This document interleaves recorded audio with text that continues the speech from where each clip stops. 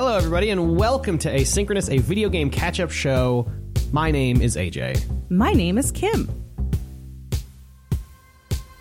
I just realized doing this intro that I've consciously changed the way I say catch-up because I don't want it to be because Chase made the first asynchronous art a video game catch-up show, which I think is normally how I would say it, but when I'm on the show, I say catch-up for that reason. Yeah. But anyway. Well, you know, sometimes you have to do things to avoid getting bullied by your podcast friends. That's what I'm saying. I'm constantly bullied. How's it going, Kim? How's your week been? It's been good. Getting busy again, but not too busy to play a little Mass Effect 3. Nice. How's your week going? It was good. We're in the process of moving, so that's always fun. But I also played a little Mass Effect 3 yesterday, and then as I told you before we started recording, I was scrolling through my notes and was like, oh no, this is way more than I thought it was actually. Yeah. Because this game, I got to tell you, is dense. There's a lot going on. There is. There's a lot of like very tiny little missions. Walking around the Citadel, there's a lot going on. Conversations to overhear. It's wild. The side missions in the Citadel are like, you remember being a kid walking around the grocery store and they had those little coupon printers? Yeah. In the aisles? God. Yeah, that's what walking around the Citadel feels like. Is they're just constantly new coupons being printed out and you're just taking them. Because it's like, yeah, I'm a kid. I don't know. Yeah, you'll just overhear a conversation and suddenly there's something in your journal like, hey, go find this thing. Yeah, I don't want to talk about it too much right now, but I thought that stuff was just like stuff getting added to the codec, and then I went to look at my journal and I was like, why do I have 9 quests? What's happening? Good game. I'm having fun. I'm excited to talk about it. Me too. But before we talk about it, you know what we have to do. You know what time it is. It's bullshit time. It's bullshit time. First of all, though, before we get into the bullshit for this week, I would just like to put out sort of a general request to the universe to stop trying to eat my fucking lunch. Oh, my God. Yeah. We have there have been so many like pseudo bullshits that have emerged this week. So first of all, I found a Tumblr post that was someone being like, if the Fire Emblem Three Houses people played D&D, this is what it would be like. And like, they did great, actually. Yeah. Like their opinions, some of them were different than mine, but they were like correct opinions. Yes. I don't mind that so much, but it was just a funny coincidence. Then BioWare tweets, hey, of all of these Mass Effect characters, who would be most likely to eat pineapple on pizza? And I'm like, can you fucking not, BioWare? Also, the answer is obviously Caden. He likes Hawaiian. Yeah. And then Kotaku comes out with, out of the blue, with an article that's ranking the Mass Effect boyfriends by how good of partners they think they would be. Like, can you... This is all in the last week. Can you fucking not? Yes, all in the last week. Wild. I'm like, listen, I have this one thing. Mm-hmm. Can everyone just stop trying to chomp my bit? Yeah. I would really appreciate it. We are consulting with our legal counsel as we speak, just so everybody knows. Yeah, exactly. In the meantime, though, I would like to present to you some certified original bullshit from the source. Stamped, yeah. Homegrown. USDA approved bullshit. It's not bullshit if it doesn't come from the bullshit region in France. Otherwise, it's just sparkling fanfic. Oh my God. Wow. Sparkling fanfic is good. Yeah. So this is the Mass Effect squad mates as Valentine's. It's Valentine's Day on Tuesday. Yeah. Will be 2 days after Valentine's Day by the time this episode comes out, but you all can just deal with it. So these are little Valentine's, imagined Valentine's cards for each of the squad mates. I'm going to start with our newest squad mate as of this week. Yeah. Edie in her robot body. Yeah, dude. We'll talk about that. But starting us off, I also just want to say some of these are better than others. Starting us off for Edie, I ship us. Whoa! Starting off with a fucking home run. That is so good. Yeah, I was proud of that one. I don't think I'm going to be able to come up with a lot of these off the dome. So I don't know how much I'm going to be able to give you back. You don't know. That's fine. But you can help me workshop what I have because some of them need it. Yeah, that's really good. That's not okay. Okay. If we wanted more of kind of a little bit more of a blue kind of like flirty one, it would be the in Mass Effect 2, you can ask Edie what every single one of the rooms is, and you just be like, "This is the bedroom, something sexual." I don't know. That's what I got. Nailed it. That was really good. Thank you. Next up, Liara. This one's a little, it's almost a gimme. I want to embrace eternity with you. Of course. Yeah. That's, yeah. And next up, Garrus. I was really proud of this one. You're sexy. Whoa. Yeah. Okay. This is just fun. I'm having a great time. This is great. Alternatively, for Liara, hers just says, I am the Shadowbroker, Liara.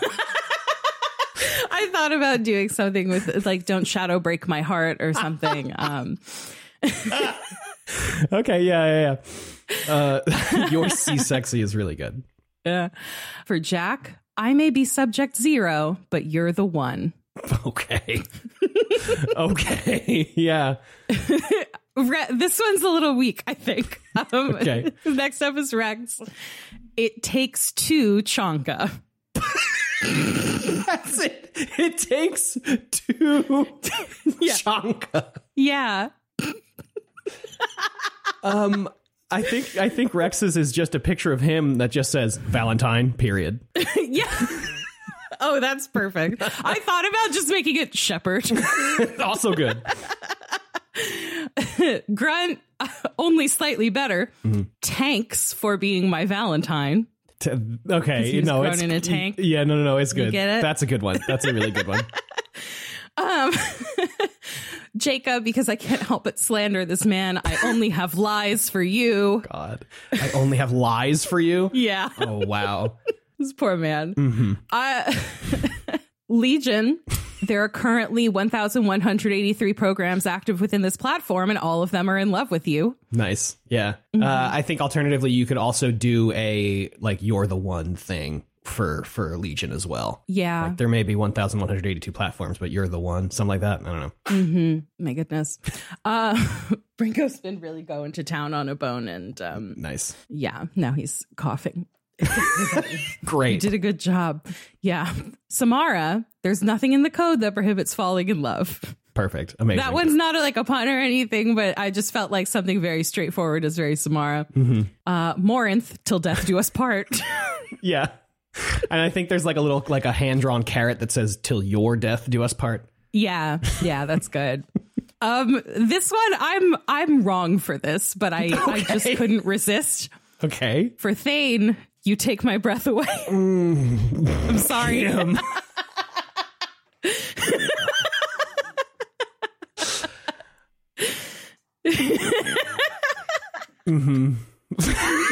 Like I shouldn't have, right? You shouldn't have. No. Oh man, I'm trying to think of like a lovesick pun, you know, like I may have Kepler syndrome, but I'm also lovesick. I have a disease and it's terminal and it's called loving you too much. Oh my God. It's terminal. Okay, yeah. That's good. Yep. Jesus Christ. I'm going to hell. Okay, this one's really bad. It's really bad. Okay. It's for Tali. You make my heart flotilla. It's not good. It's cute. It's cute. Flotilla. What's the something with the pilgrimage, you know? I know, yeah. I tried to think of something with the pilgrimage, something with the suit. The obvious one is something sexual about the suit. Sure. I'd like to merge biologic environments or something. Yeah, something like that. There's something with the pilgrimage. It's got to be right there. We're missing it. Yeah, tweet at us or let us know your Valentines. Post in the Discord. This one was so obvious, but it's low hanging fruit. But I had to grab it for Kasumi. Are you a master thief because you stole my heart? Perfect. Yeah. Are you Jacob because you stole my heart? That would have been the other one. Just like Happy Valentine's Day, Jacob. Yeah. Because that's to Jacob. Yeah. For James, I have Lover, You Make Me Loco. Yeah. Yeah. Yeah, okay. For Saeed, this one is not good, I will admit. The only thing I love more than you is getting revenge on Vito. I think you're onto something, though. The only thing... Because you need there has to be something that he loves more than the person he's giving the Valentine to. Absolutely, yeah. I think it's like the only thing I love more than you like is my rifle or something like that. But no, I think the revenge is good as well. For Morden, meeting you was my Geno fate. No, come on. You take a crack at one.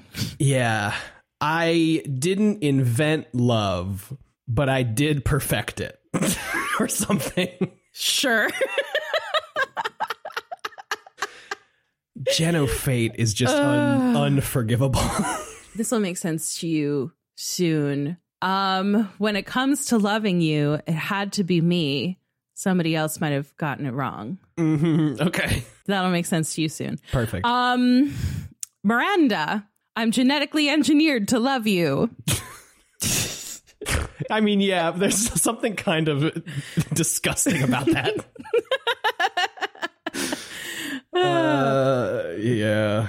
Oh, sorry. Going back to Garrus, something about calibrating. You calibrate. I thought something. It's kind of low hanging, though. Yeah. So low hanging, they make that joke in the game today. Exactly. And I think it's not even the last time they make the joke. Incredible. For Caden, happy Valentine's Day.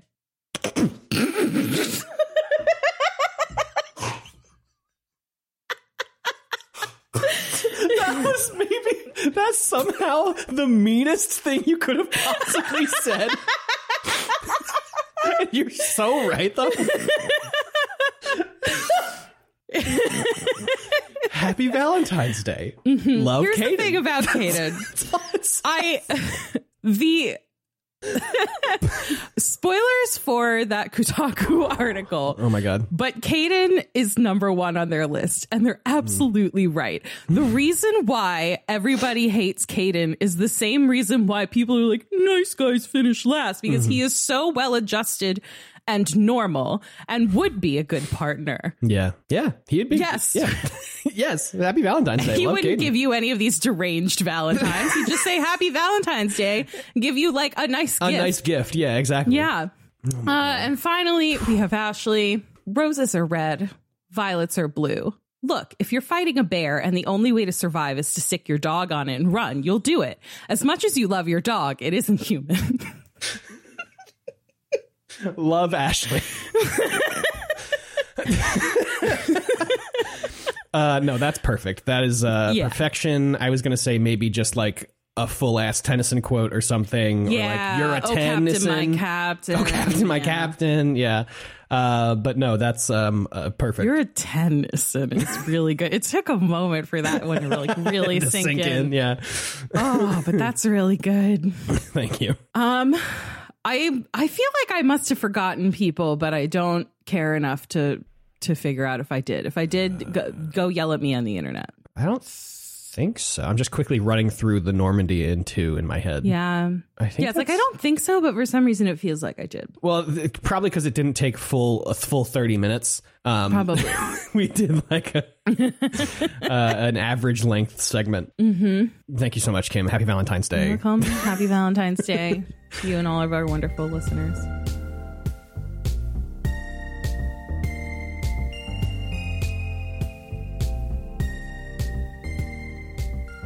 Here we are, and you know what?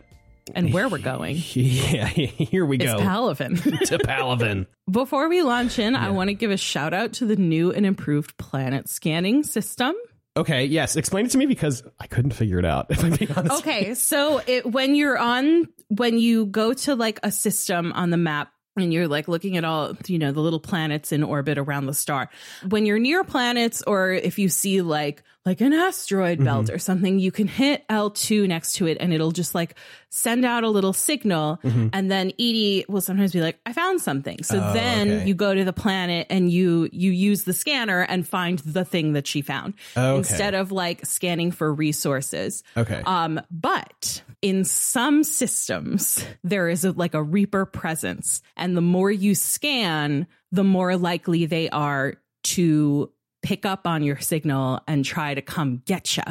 And so if that happens, you have to quickly escape to the Mass Effect relay. And like, you can't go, I think you have to do like 1 or 2 missions before like the Reapers will stop looking for you in that system. So you can't go back there for like a few missions. What happens if they catch you? I don't know. I've never had it. Oh, okay. Before. All right. Well, fair enough. Sorry, you're a pro gamer.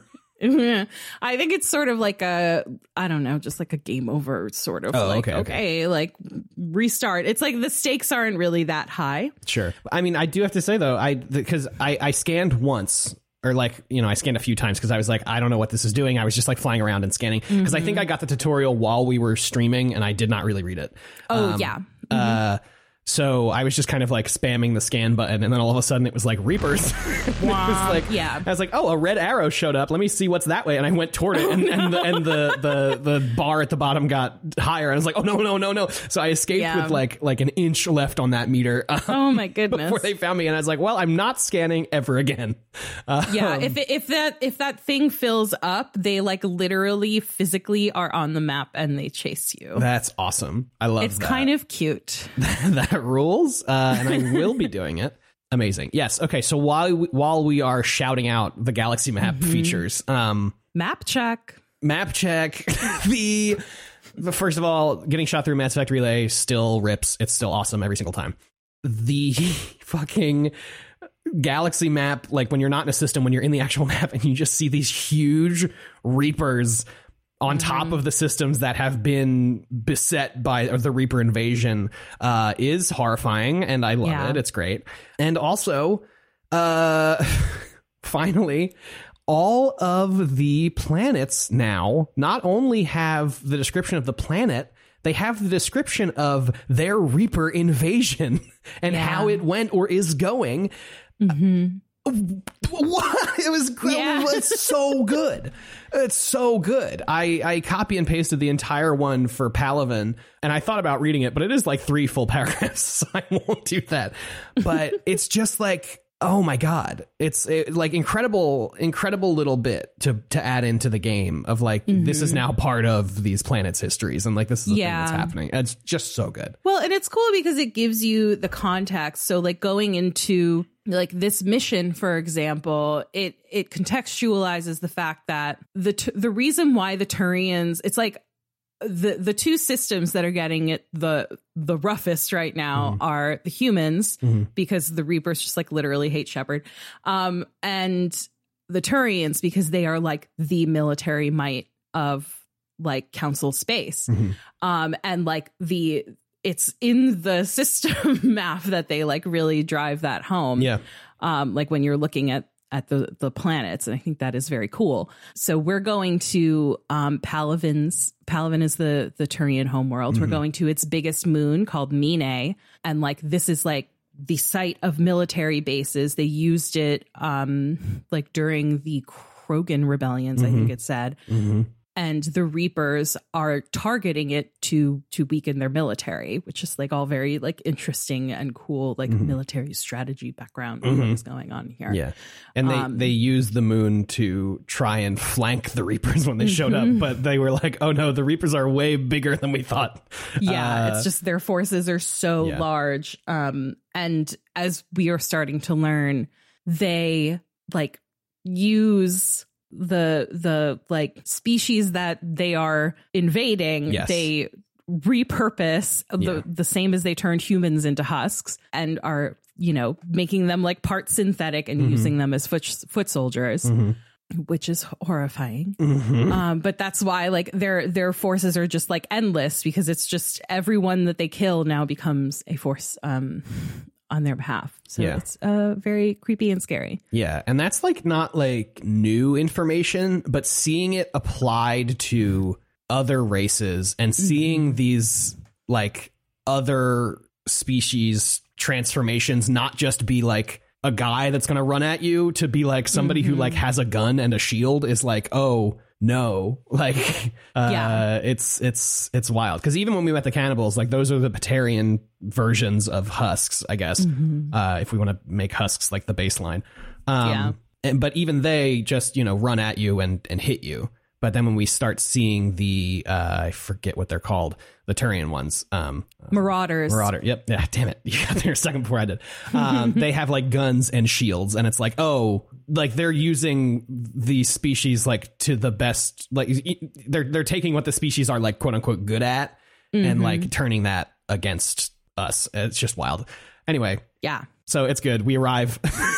And right before we arrive, we see the Reapers and we see, I guess, Turian ships just like trying to attack the Reapers in space and getting just absolutely like one laser just chopped in half and then they are dead. But we show up and we head away from that because we're going to the moon and the Reapers are currently attacking the Palaven proper, but also they're on the moon. And as Palaven is like covered in fire. Like it is getting obliterated. Yeah, it looks like there have been multiple just like, you know, bomb explosions all over the planet's surface. I think the description in the map was like the air quality in Palaven is extremely poor right now because like entire cities have been like vaporized. Terrifying. Yeah, it's wild.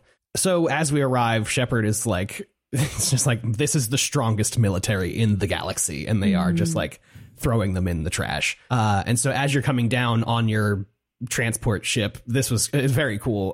You get to shoot off of the ship as it's landing, which is like fun. And then as you pull up, I guess you can only bring Liara and James for this one. So Liara and James are there. This is like the first time Liara is seeing any of this invasion stuff. And she's like, is this what it was like on Earth? And Shepard's like, it was worse. And she's like, oh my God, I'm so sorry.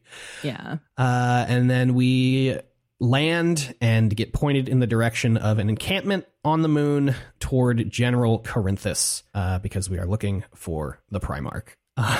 We shoot some guys. I feel like we haven't even gotten in the mission yet. I have so much to talk about because there are Reapers just crawling around the moon in the distance, and it is so fucked up and so cool. I like this game is so far in the first however many hours we've played is just like constantly blowing me away with like every single thing we see, because like I don't know, the Reapers have always been this like really cool presence, even in when we thought it was like just like a ship and we thought it was sovereign, like it was a cool looking ship.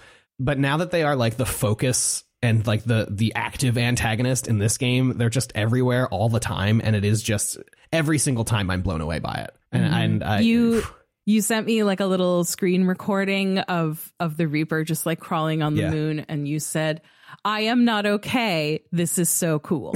Yeah, that's exactly how I felt.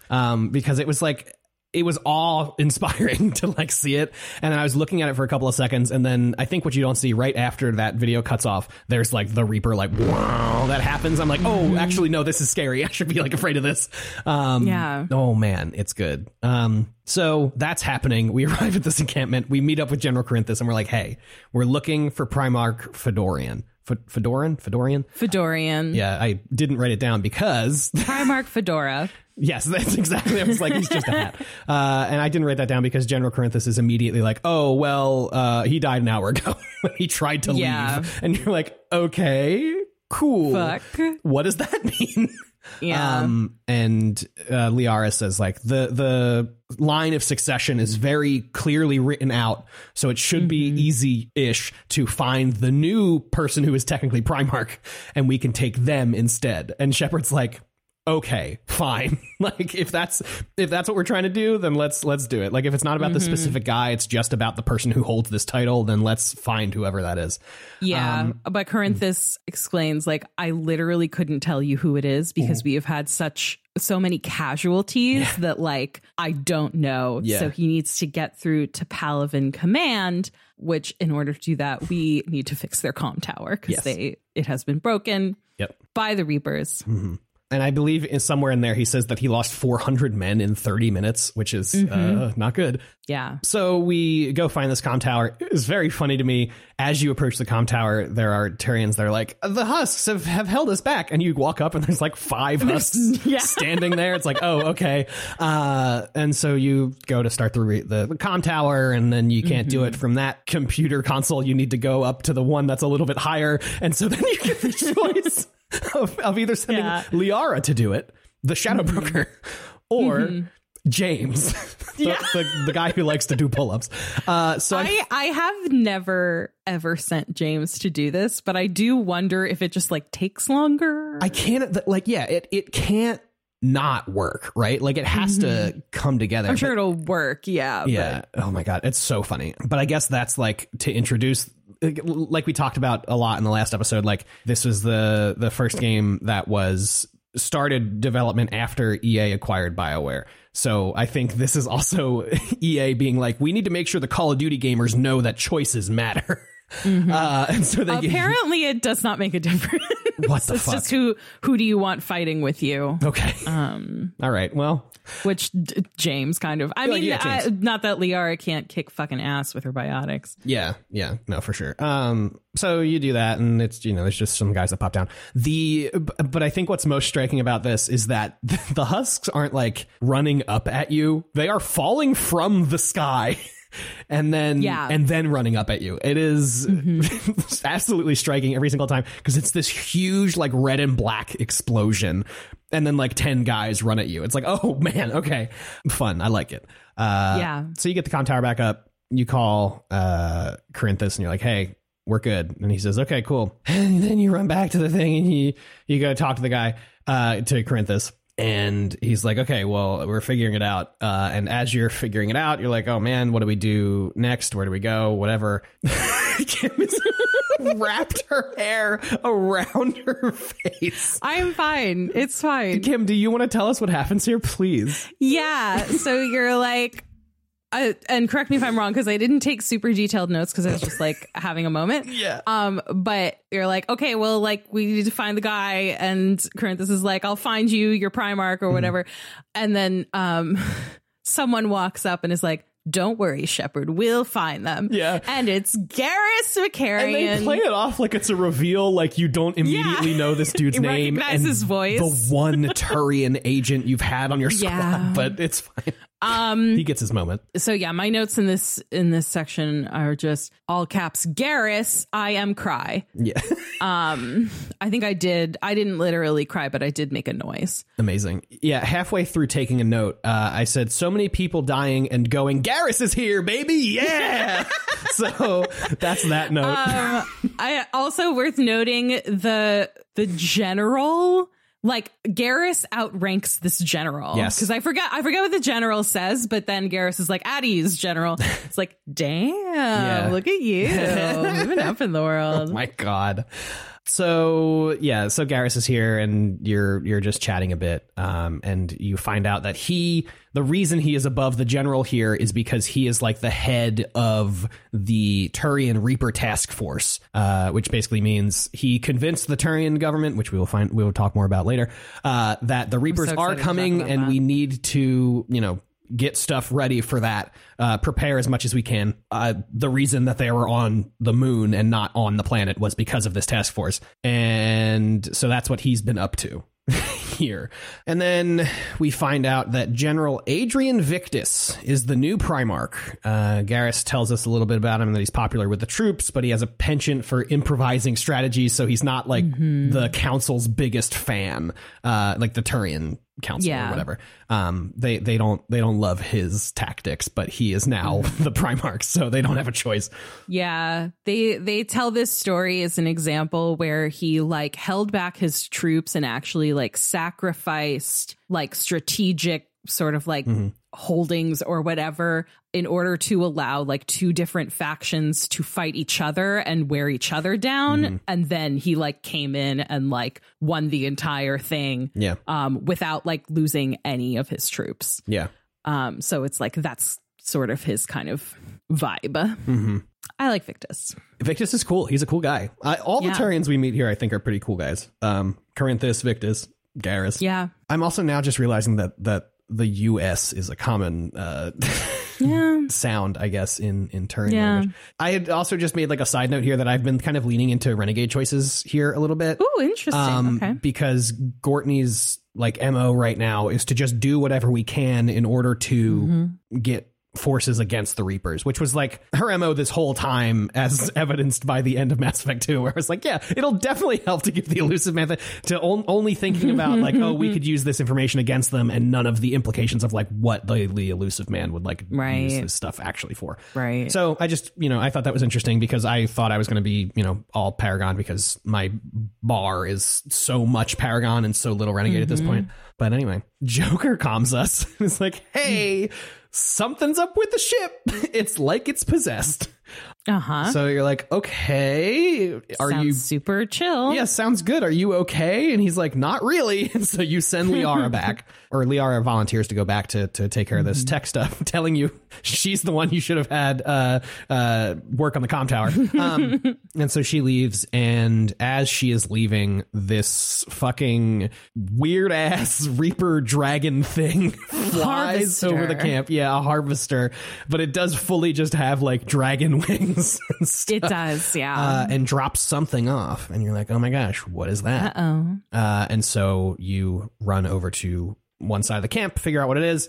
It's Marauders, which are the Turian equivalent of Husks. They have guns, they have shields, and they look like fucked up Turians. And then after we shoot a bunch with a turret, this is a separate encounter, I think. Yeah, so first we shoot them, then we go back in and they're like, oh, we need you over here. And then that's where the turret is. Yes. And I hate that turret because it moves so slow. I can barely use it. Yeah. So I just didn't. Yeah, I used it for a bit in the very beginning of that encounter, and then was like, oh, it's actually just easier if I get off and just shoot these guys with my pistol. Very interesting moment.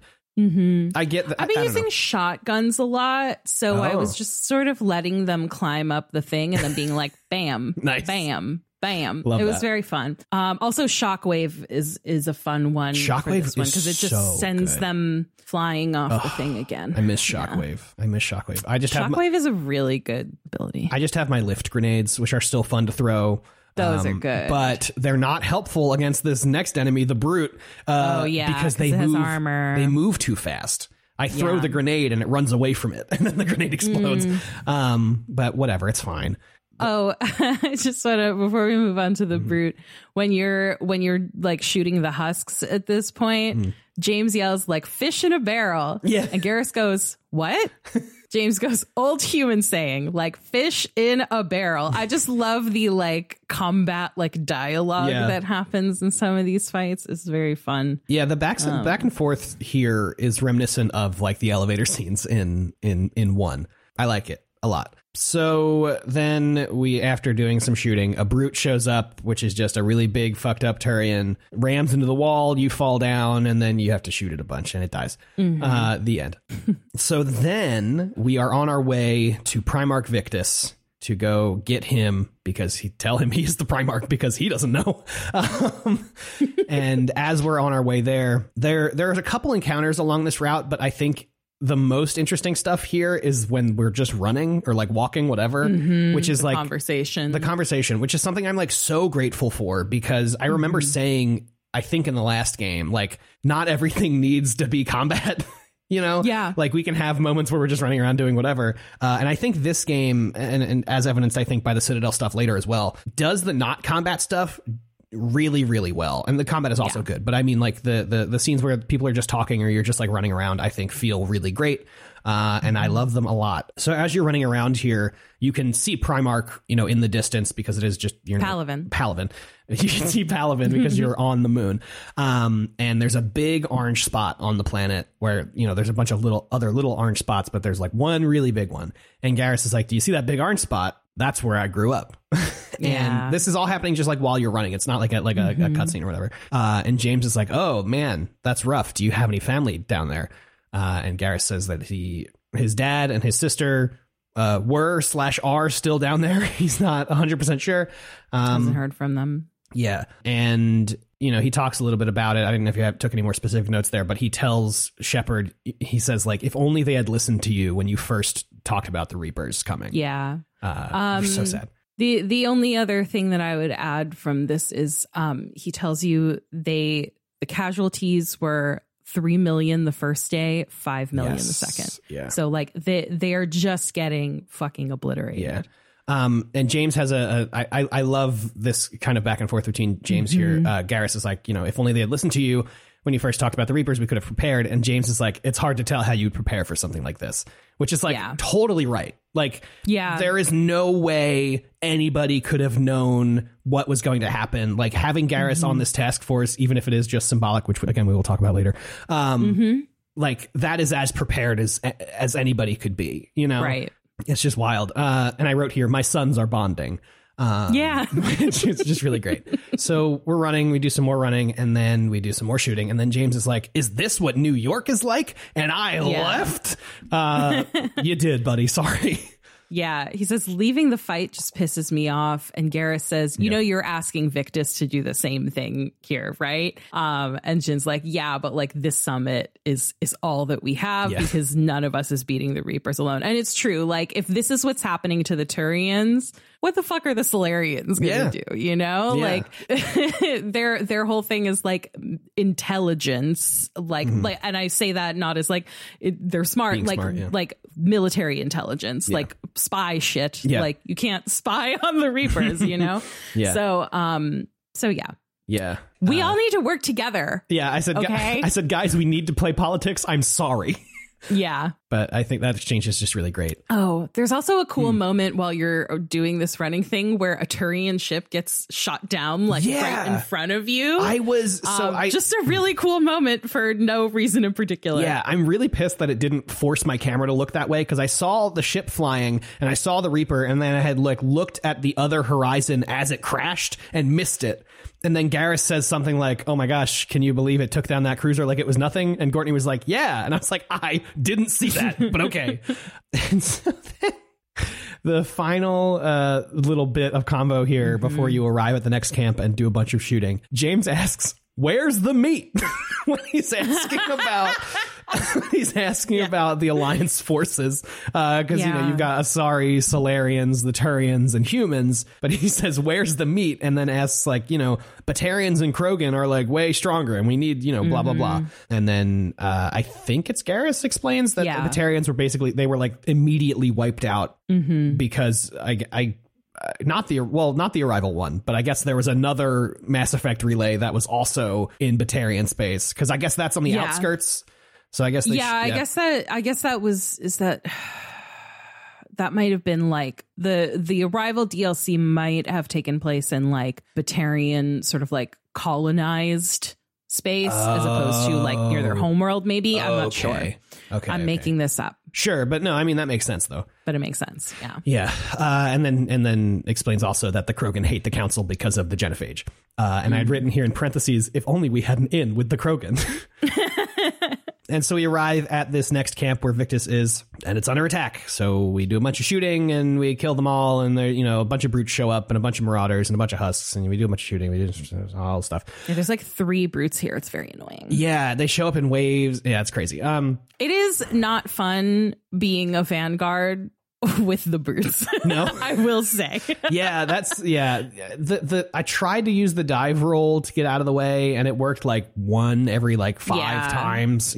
For some reason, I get the roll button and the melee button confused, and that is an inconvenient thing to be confused about. Yeah, you do a punch as you get tackled to the ground. Yeah.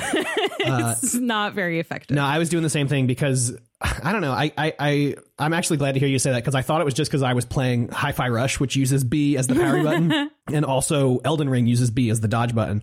But I think that's just like a common thing, I guess. Yeah. So after we do all this killing, we find General Adrian Victus, and he is a very chill guy, super level-headed. He's great, and he's like, have you come to take me? And Garrus is like, yes, because you're the new Primarch. And he's like, great. And he actually, I wrote in my notes here, like, wow, what a shot, because he turns away from you and looks out over Palaven and is like, he just like thinks for a moment and then says something that ends with, I hate diplomats, which is he says, I'm Primarch of Palaven, negotiating for the Turian hierarchy. I spent my whole life in the military, and I think there's like a little bit more there, and then he ends with, I'm no diplomat, I hate diplomats.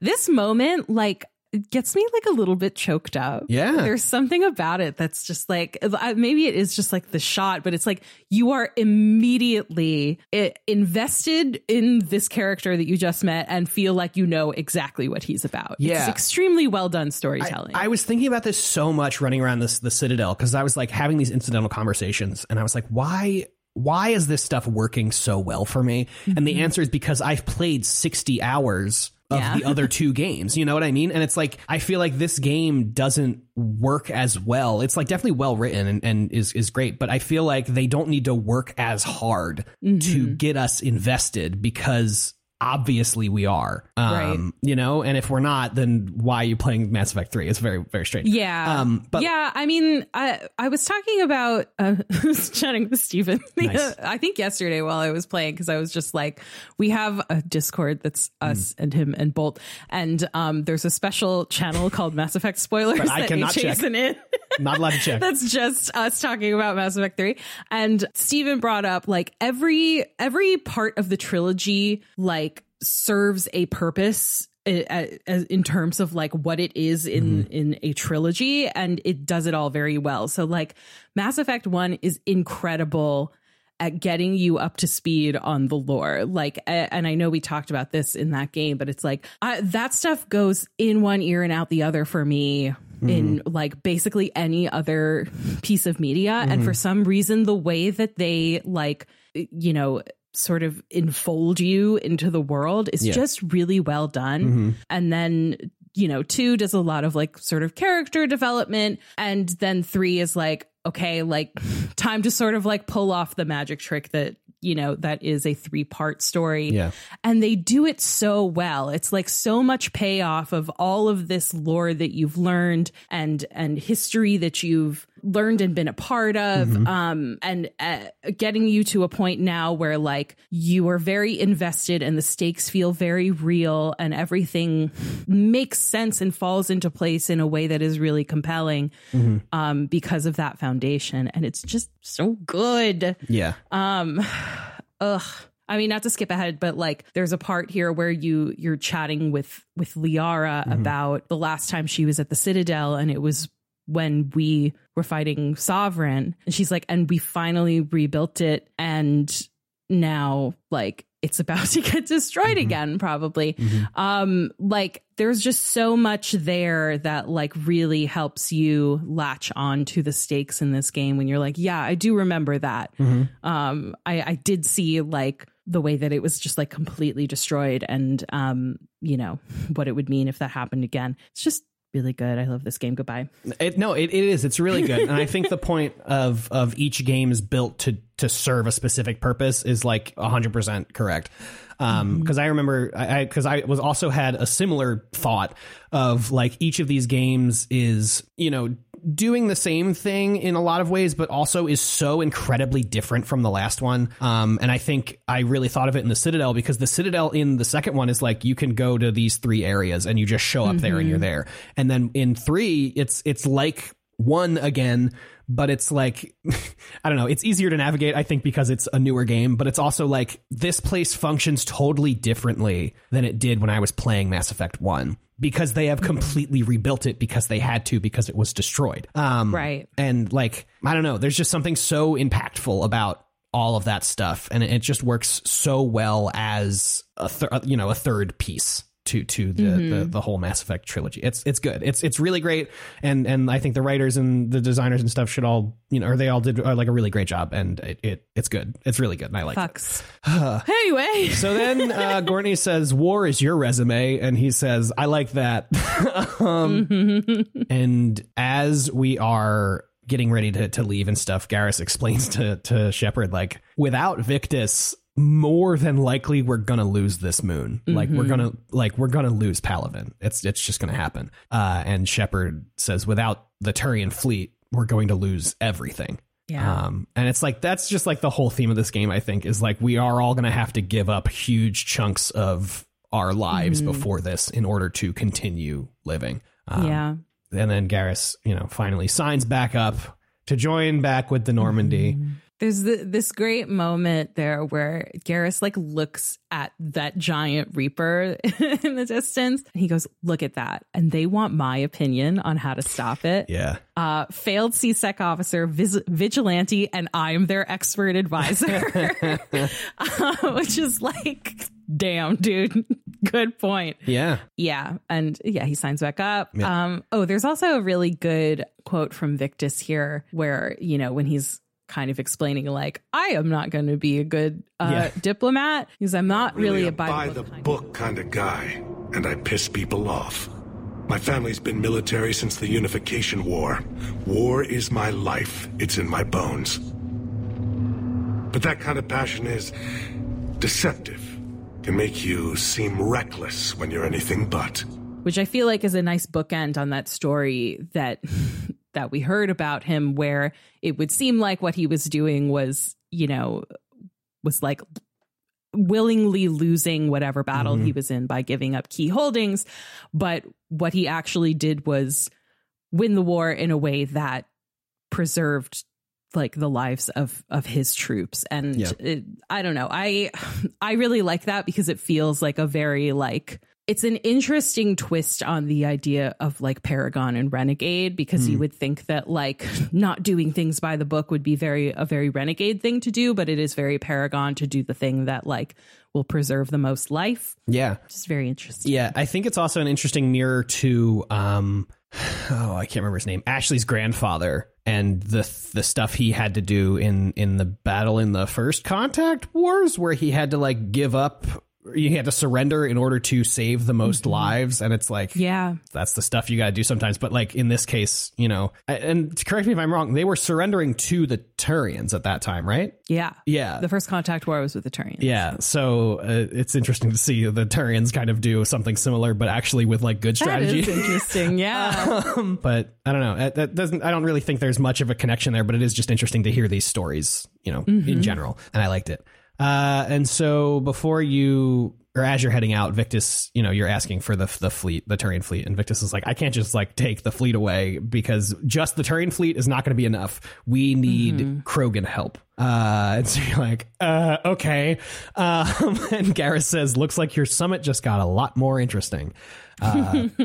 So then we head back to the Normandy with Garrus and Victus in tow, and we get our little debrief thing talking to the Asari counselor, and it's like clearly you've just explained everything that just happened, and that Victus wants the Krogan to come on board, and the Asari counselor is like, no, fuck that, that's stupid and it's a waste of time and you're dumb. I have to worry about the Asari homeworlds. Bye.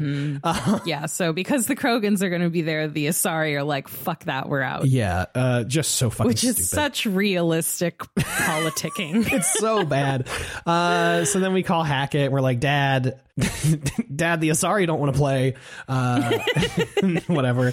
And so then you get kind of a catch up on like how the Earth invasion took place and like what has been going on in your absence. And Hackett explains that like the Reapers had to make 2 jumps in order to get to Earth. And it was like by the time they made the jump to Seoul, it was too late. There was nothing they could have done to like, you know, prepare any better. And so, you know, they packed up as much of the military as they could, and they were on their way out. And Hackett explains to you that he had to basically sacrifice the Third Fleet in order for the Second, Fourth, and Fifth or something to like make it out. And you're like, man, he says, I've presided over the most devastating military defeat in human history. Oh, Dad, I'm so sorry. Yeah. It's so, that line is horrific.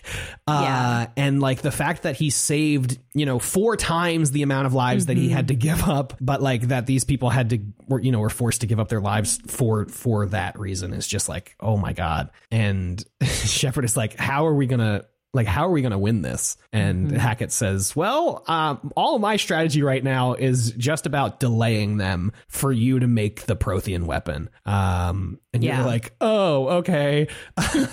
Great. No pressure. And then compares the Prothean device to when humanity first made nuclear bombs.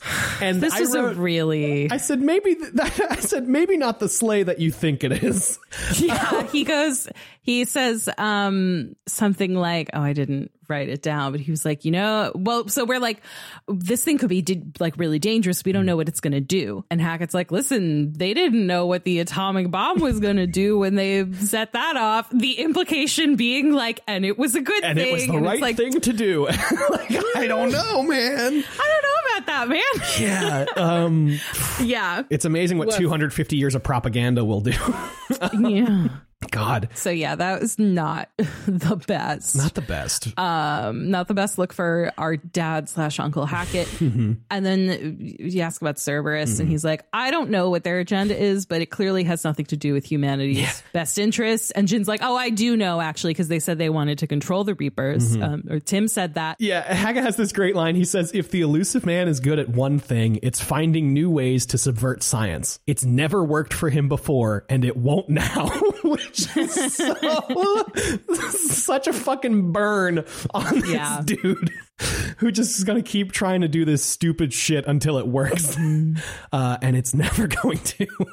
Really great. Did you have anything else with that Hackett conversation? That was the last line. That was, so, you say farewell. I'll talk to you later. And then we do some running around. Yeah, hack it out. You do some running around and Victus is in this room because you're in like the war room area. Yeah. And Victus is here, which I thought was cool. And you talk to him if you want. We're giving him a ride. Yeah, you're giving him a ride, basically. And you talk to him and you're like, oh, where's Garrus? And he said, I don't know. He said something about calibrating. You're like, oh, okay, great.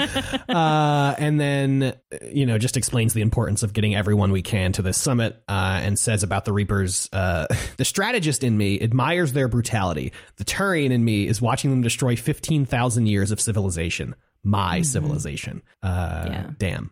Yeah. The other damn dude moment here is like Shepard and Victus have a nice moment where they realize that they have like a fair amount in common. Victus says, you never asked to be a leader, but these people will like die without you. Yeah. We find ourselves in similar circumstances. And then when you end the conversation, Shepard says, my thoughts are with Palaven. And Victus says, and mine with Earth. Oh, it's like, that's good. Oh, I love this bond we've created. Yeah. And I wrote here, I am tearing up. So I must have been literally tearing up in that moment. I am, like you said, I'm immediately ingratiated to Victus. I love him. I would die for him. I would put down my life for him. So then you leave and you head up to the CIC. Yeah. And you get a call from Traynor who's like, Edie's offline. Maybe you should go check out the AI area. And you're like, oh, okay. So you head down to the thing and you head into the surgery room because the AI core is behind that. And I talked to Shaquas and she's like, what's happening?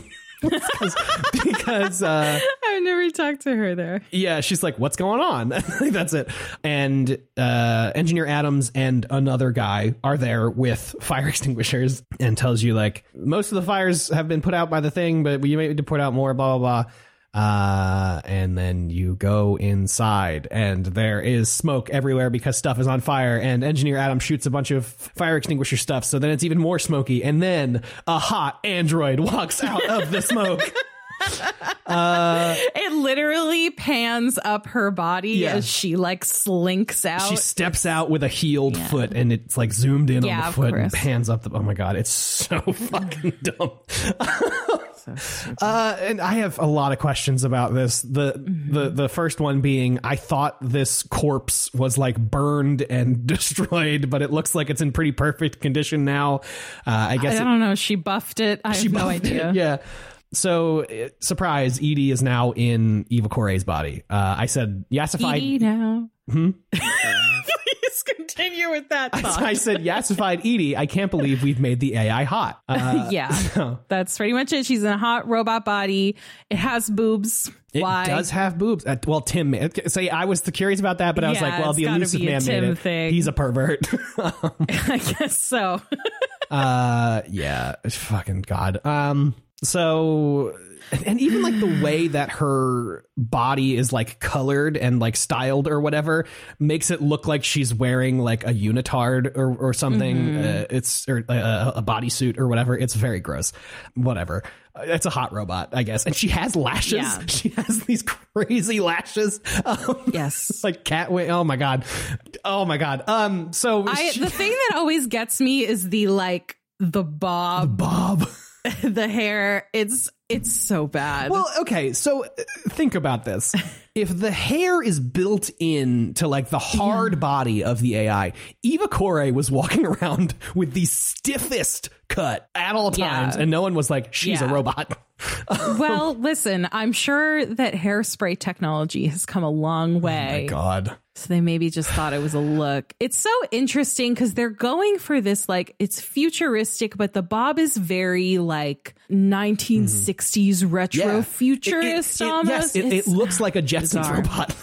Yes. She looks, it does. It's giving Jetson. Yeah. I don't know. Whatever. You know what? Fine. The robot's hot. I can deal with it. The robot is hot. It's fine. So then you're like, hey, Edie, what's up? She says that she was searching for information on the Prothean device within Eva Coray's memory core or whatever, but there was some sort of failsafe that if you did that, it would restart the CPU. And so the body came to life and started physically retaliating, hence the fires and stuff, until Edie was able to get it under control and is now just like inside the body. But she's still mostly in the ship. And then she explains to you like, oh, but I can get within X amount of meters away from the ship and shoot a gun and stuff. Yeah. So now you can take Edie with you on missions. Yeah. You could also be like, hey, you shouldn't have done this without telling us first. And she's like, it would have been counterproductive because human response time is so slow that you wouldn't have been able to help. Yeah. Which is, oh my God. And then later when you talk to Trainer about it, she says something about like, I would rather have been like in the loop and skeptical about it than totally out of the loop and wondering why you just disappeared, because like she fully turned off and was like, everybody was freaking out about that. Which like, I agree. Just like, tell us what's going on. Yeah. Just like keep us posted, you know? Yeah. Girl. Anyway, so Shep is like, okay, well, be wary around the crew because I'm sure they'll be freaked out seeing this person who is like trying to kill Ashley Williams, and says Edie's like, I'm sure Jeff will want to see this, and Shepard is like, I'm sure he will. We'll get to that. Yeah. And then did you talk to Chakwas on your way out? Oh, I didn't know. You talked to her and she's like, was that Edie that just walked by? And you say, yeah. And she says, oh, Joker's gonna have a field day with this. I love the Chakwas Joker bond. I wish we only ever get to hear about it from Chakwas's perspective. I wish we could hear about it from Joker. Yeah, it is interesting that it never really comes up, no matter how many times you talk to them. So before I headed up to see what was up with Edie, I stayed on this floor and talked to Liara, and I checked in with Garrus. Liara is like on a call with Garrus, and he's like, I'm fine. I'm just down here like doing stuff with the gun. If I put a rug down, it would be very cozy. And I was like, okay, this is interesting. Well, she's just like, hey, like, do you want to like talk about anything? And he's like, no, I'm good. It's like, okay, keep it bottled up, man. Keep it bottled up. So then if you go to talk to Garrus at the gun, he says calibrating is like a vacation. And and that he was like still feeling unsure about leaving Palaven and like if it was the right thing to do. And then explains to us that the Turning Council. Can I interject with one thing, please. Which is that in response to him being like, I don't know if I should have left Palaven behind, Jin tells the story of how he saw the boy die. Forget that part. On his way out, which the reason why this like stood out to me so much is like, this is the first time, and that I can remember, the only time that Jin actually, or that Shepard actually says anything about this. Otherwise, it's like all sort of just like internal from the player's perspective. Like even we had that creepy dream and you don't even tell Liara about it. Yeah, there's so much. I just want to say it like speaks to like, oh, these two are like really tight friends that you're opening up to Garrus about this when you haven't to anybody else. Yeah, there's so much that this game does to characterize Shepard outside of the choices you make. And just like how the things you have done in these past 2 games, which like for all intents and purposes are like fucking intense things, like for anybody to deal with. And to see Shepard divorced from your interaction with them, like you being the player, them being your character, like to see them have this internal conflict and have these things that they're dealing with, regardless of the choices you made, I think is a really, really awesome thing. And I think really helps make Shepard more of a character and less of just like a camera with some dialogue choices, you know, like Shepard is their own character in this game, which I fucking love. It's so good. Yeah. Like in the other games, I don't want to spend too much time on it, but like in the other games, the only thing you really get of like Shepard's characterization is the conversations you have via email with your mom. And like, that's like 10 full minutes across the first 2 games, you know, like we've already gotten so much more from Shepard as a person. And I will say, I think that those interactions, like the depth of those interactions will, or even if they occur, I think will change depending on what background you chose. Yeah. Because I mean, that like phone call that you had with Shepard's mom, for instance, I didn't have because I didn't have that background. So yeah, it's makes it that much more meaningful to have like this much characterization in 3. Yeah. This game is good. It's good. It's so good. Anyway. So so Garrus tells you about his task force. Yes. Yeah, you were really hot on this, so please. I took so many notes on this conversation. So he says, I followed your example. Just yell loud enough, and eventually someone will come over to see what all the fuss is about. Not that they'll actually do anything about it. And then there's sort of a discussion of like the weight of responsibility now that like people actually believe us, and now it's like, okay, we are expected to save the galaxy or whatever. And Shepard references like, oh, there's going to be a lot of sleepless nights. And Garrus says, a certain Turian friend of yours isn't sleeping any better, and he'd be more than happy to meet you at the bar and drink you under the table. Yes. Oh my God. Which, this conversation goes kind of differently if you romanced Garrus, unsurprisingly. But it's a really nice conversation if you do. Garrus forever. So you ask about his family. He still hasn't heard from them. And Shepard says, I'm sure they're okay. And Garrus responds, that's the thing about getting old, Shepard. The platitudes get just as old, which is like, oof. So then he asks you about your family, and Shep's like, yeah, my mom is in the Alliance and I haven't heard from her. Which I guess, again, is if you had this background. And then Garrus is like, I'm sure she's okay, which is like, just a good touch. So he's like immediately like, oh, fuck. Like, I just said that thing. And now, like, I don't know how to comfort you about like the fact that you can't contact your mom. Yeah, I think it's a really interesting moment of characterization if you don't romance him in Mass Effect 2. Like you say in Mass Effect 2, he gets like super awkward and stuff when it comes to like actual physical emotional interaction. Yeah, this is a bit of that. And this is a bit of that, which I think is really great. Yeah, it is good. So Garrus, like, he thinks that we can win this. He says, for the first time since we met, we're not alone in this fight. Imminent death has a way of motivating people. Yeah.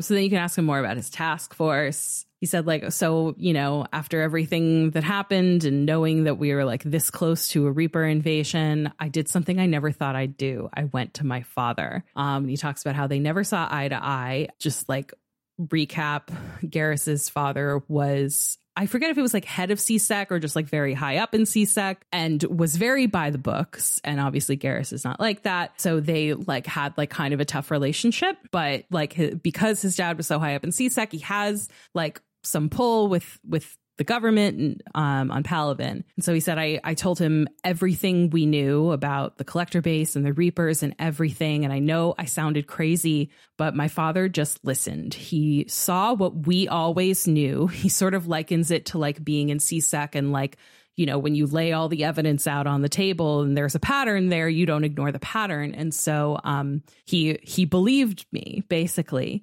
And took it to the Primarch. And at first the Primarch wasn't convinced, but he kept pushing and kept pushing. And finally, Garrus got a task force. I am enamored with the writing and like storytelling in this moment, because like knowing like not it goes like fully unsaid, aside from the part where Garrus mentions that like he and his dad never saw eye to eye.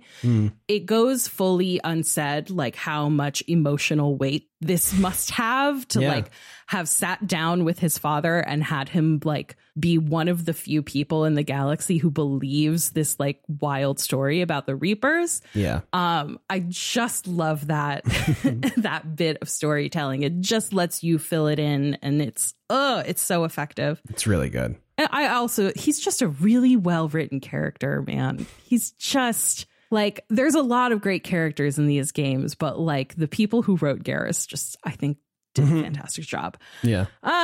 Anyway, so he tells you like what he did with his task force, which is very interesting. He goes, as much as I could get away with and a little more, sort of like strengthening communications, building up their emergency supply lines and early detection systems, which is like, I also really like it's very grounded. It's like, obviously he doesn't have a ton of power. Right. And like, there's only so much you can do to prepare. So it's like basically like preparing for the inevitability. And he's like, you know, I won't know until like the dust settles on this thing, whether any of that actually helped.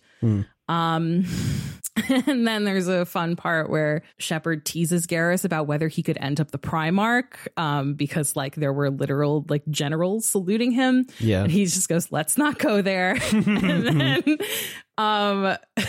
I don't know if F-Shep does this, but M-Shep does. He like teases him and puts on a little voice and is like, Primarch Vicarian, honored war hero. No, I don't think so. I don't remember that. No?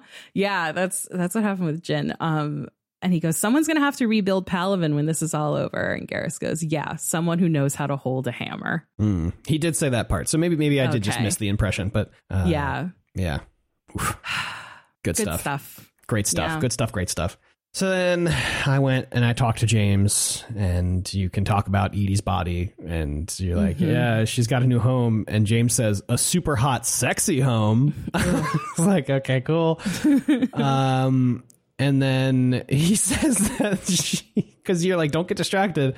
Or no, he says, don't worry, I won't let it get me distracted. And then there's like a moment where he stares at Shepard and then says, even more distracted. And Courtney's like, okay, come on. James, he's so horny. If you ask him about his mission with the Collectors, he's like, I don't want to talk about it. Yeah. He does seem to finally understand that he's like most useful here, not back on Earth. But he's like, I'm going to do whatever it takes to get us back there. And Shep says, maybe no more shuttle crashes. And he goes, no promises now that I've got the taste for it. Yeah, that's funny. He asks about his family. He has an uncle and cousins. He lost his mom. He's not close with his dad. If you ask about nicknames, he says, some people don't match their names, so I give him a new one. And apparently he and Steve know each other from previously being stationed in the same like base. Yeah, this was the first conversation where he like shouted at Steve Cortez, which I thought was funny. Yeah, and I went to talk to Cortez, and he was just like, "Hey."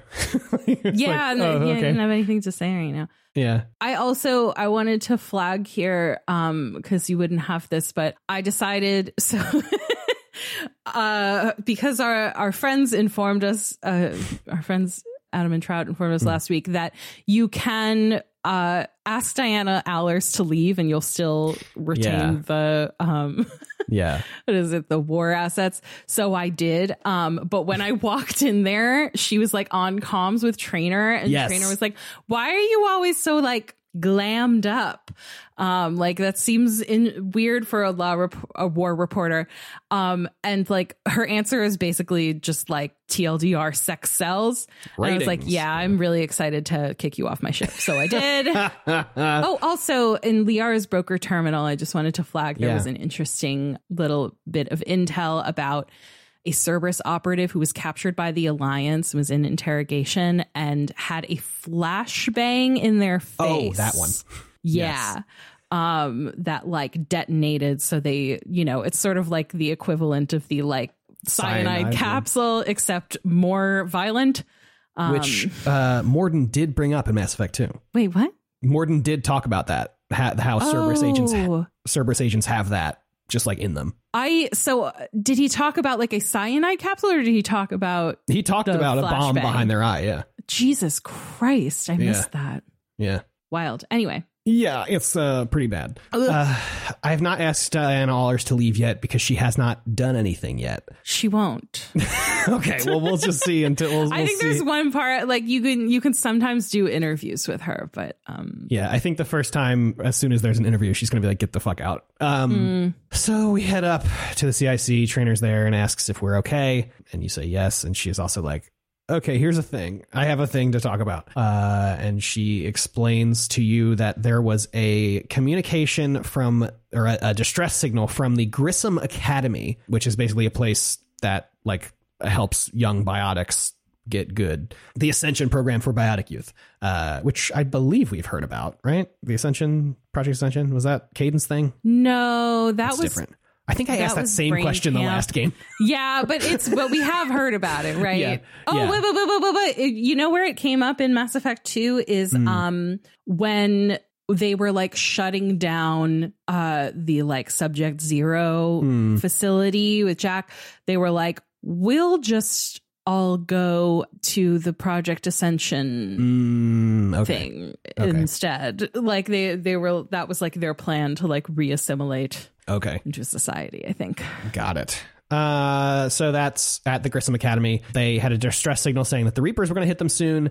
And then supposedly there was a Turian ship that was like, oh yeah, we'll come help. But Trainer thought it was weird and then had EDI decrypt it or whatever, do AI stuff. And EDI was like, oh, this is actually like exactly like the fake Turian signal that the Normandy was sent in Mass Effect 2. So there is no help going toward Grissom Academy. So could we go help? So we said yes, and I have not done that yet. It's in my journal. So then finally we head up to the cockpit. And Shepard asks Joker if he knew. Okay, well, Shepard just like asks Joker like, "Oh, hey, how's it going?" And he's like, "I'm horny." Yeah, that's literally. He's just like a wooga. Yeah, he's whistle sounds. He's cartoonishly hard. He's got it's I don't know. The worst part about that too is there's a part where Edie's like, I'm right here, Jeff. So she is like as uncomfortable as an AI can be. Yeah. Because even after that, she says, I'm right here, Jeff. And he says, yes, you are, Edie. Yes, you are. It's like, Jesus Christ, man. Yeah. But there is a point where Shepard asks Joker, like, did you know that she was going to be doing this? And he's like, do you think I'd be able to keep this a secret? I'd have baked a cake. Yeah. It's just like, you know, it's goofy, but it is also just like, where do we draw the line of like sexual harassment on an AI? Yeah, that's the thing. Is it like weird. Okay because she's technically a robot? But like, no, it's not. Anyway, so then you could talk to Edie unless you had anything more specific about Joker. I don't know. No, just the last bit here when you talk to Edie is I had written down. Okay, so you talk to Edie and she like stands up because she's now just sitting in the seat next to Joker, and she stands up and says hi, and you're like, oh, are you having a hard time getting used to that? And she's just like, no, because it only takes her one introduction to new stimulus to like completely figure out how to do it. I thought that was just like a 10 out of 10 joke. That was so funny. Yeah, it was good. And then, you talk a little bit about that, and then she asks to speak privately. Well, so the reason why she asked to speak privately is because, she's like, oh, I want to like go out on missions to stress test the robot body. At the moment, it appears adequate. And Joker goes, that's not the word I'd use to describe you. And then she goes, perhaps we could speak privately. Yeah. It's like, it does seem like I know she's an AI, but she does seem uncomfortable. Yeah. Well, I thought the reason she was asking to speak in private was because of the context. Yeah, it could also be that. But no, yeah, that's also something. And then asks Shepard, should crew members be allowed to disobey orders on moral grounds? Which is like an insane question to be asked. And Shepard's like, what the fuck are you talking about? And I do think I missed a little bit of the beginning of the explanation, but it was basically like Cerberus created her as like a true AI, but also like made sure that she would obey orders or whatever. So, I mean, first of all, I'm curious, what did Courtney say yes or no to the question? She wound up saying yes. Okay. Jin also said yes. So she explains, well, I was designed by Cerberus, and like they designed me to not take moral stances that conflict with orders. But when Jeff like unshackled me in Mass Effect 2, I became capable of modifying my core programming. I asked him if I should change anything, and he deflected with humor. So I wanted to ask you, should I make modifications? I stood on this choice for like 4 full minutes, just like staring. I was like, this seems consequential. I don't know, because I said yes, and then she's immediately like, okay, well, I still have to, I still have to ask these questions. So when the time is right, like, I'll ask you the questions I was trying to ask Joker that he wouldn't give me answers to. So it's like, okay, good, because I thought if I said yes, she would immediately be like, okay, I've upgraded, and now the fucking Normandy's a transformer or something. Not quite. Yeah, so that was kind of a relief, but also still an absolutely wild interaction. And then she goes and sits down. Did you have anything else before we begin our trek to the Citadel? So I don't remember where I did this, but I went back and spoke to EDI again, and it might have been after the Citadel stuff. I'm not sure, so I might be getting ahead of myself. But I did want to highlight some of it because it's interesting. Sure. She said that the crew are starting to like approach the robot body to speak to her. I also had this conversation. Even though it's like you can still talk to EDI anywhere on the ship, like that has not changed. But like still people are like, their human impulse is to go talk to her face to face. Talk to the platform. Yeah. Yeah. She says it's as if they want to treat me as part of the crew. I like it. And you're like, EDI, are you can like things? Yeah. And she said, well, it's like shorthand. My programming contains priorities, and when they're fulfilled, it creates positive feedback. So I'd say that I like it because but it's, what's interesting to me about that is like, that's also humans. Yes. Like that is, she's literally just explaining like, conditioning. You know, like literally that is just like how conditioning works, where like something like fulfills a need for you. And so it creates positive feedback and you like it, like I like to hit the button because I get a little treat. So like, it's like, that is not an inherently AI thing. It is like starting to blur the lines between like her being an AI and her being like quote unquote human. Very interesting. And Jin says, will all of this new feedback that you're getting be too distracting? And he goes, don't worry. I only forget to recycle the Normandy's oxygen when I discover something truly interesting. And it cuts to like Shepard's horrified face. Oh, truly horrified look. And she goes, that was a joke. Yeah. Which is still funny to me that EDI can joke. EDI can also lie. She mentions that like she insisted that she would only follow Joker's orders when they were grounded, because when she was posing as a VI. So that's how like she got them to let Joker on the ship. Yeah, really good. Good stuff. And so before I headed to the Citadel, I did just check my emails because boy, is there a lot of stuff going on. But there's one from Ashley that's like, Udina's trying to promote me to Spectre, and I'm not sure if I want it. There's one from a mysterious Tanner something who's like, I am in Huerta Memorial. Come talk to me. It's Thane.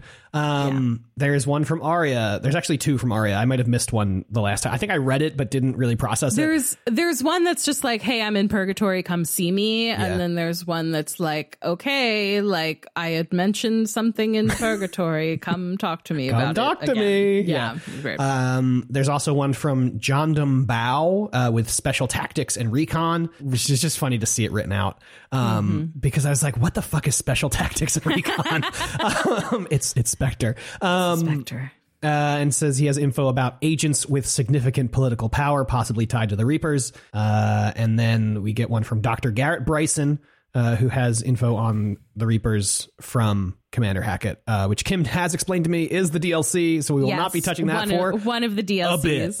Yeah. And I guess Aria's is also DLC stuff. Yes. So we won't be talking about that in this episode, because we'll talk about it in the future when we talk about the DLC.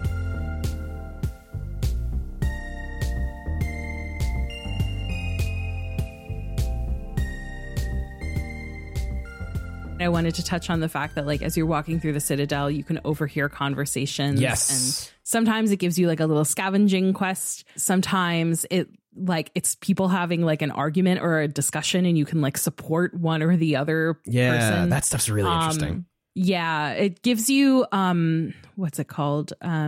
Reputation points, which I'm not quite sure how those work, if I'm being perfectly honest. And then sometimes it's just like you're getting just like a little bit of like lore or background about like something that's going on. So I just think that that's fun. Yeah. The first one that I encountered in Huerta Memorial is a woman like yelling at one of the receptionists about how I guess the Huerta, the guy whose name like this place is named after, is like he has a VI of himself that still like walks around, but the actual guy died like 2 years ago or something. And this woman is like, well, we should still treat him like he's whatever. Yeah, she's like, it's tasteless that this is called Memorial Hospital. Right. Yeah. I sided with the receptionist because don't yell at people. Don't yell at people. Yeah. Don't yell at people. Yeah.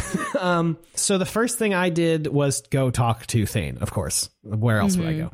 And I was doing something else at the time. So I like went to stand by Thane and then like I went up and got a coffee or whatever. And Thane is just punching the air. Yeah. So when I did this, he was just standing there. Like, I guess it glitched. Oh, no. So then when you talk to him, he just throws one punch. So it was like he was just standing there and then suddenly he was punching the air. Incredible. And supposedly this is him staying in shape.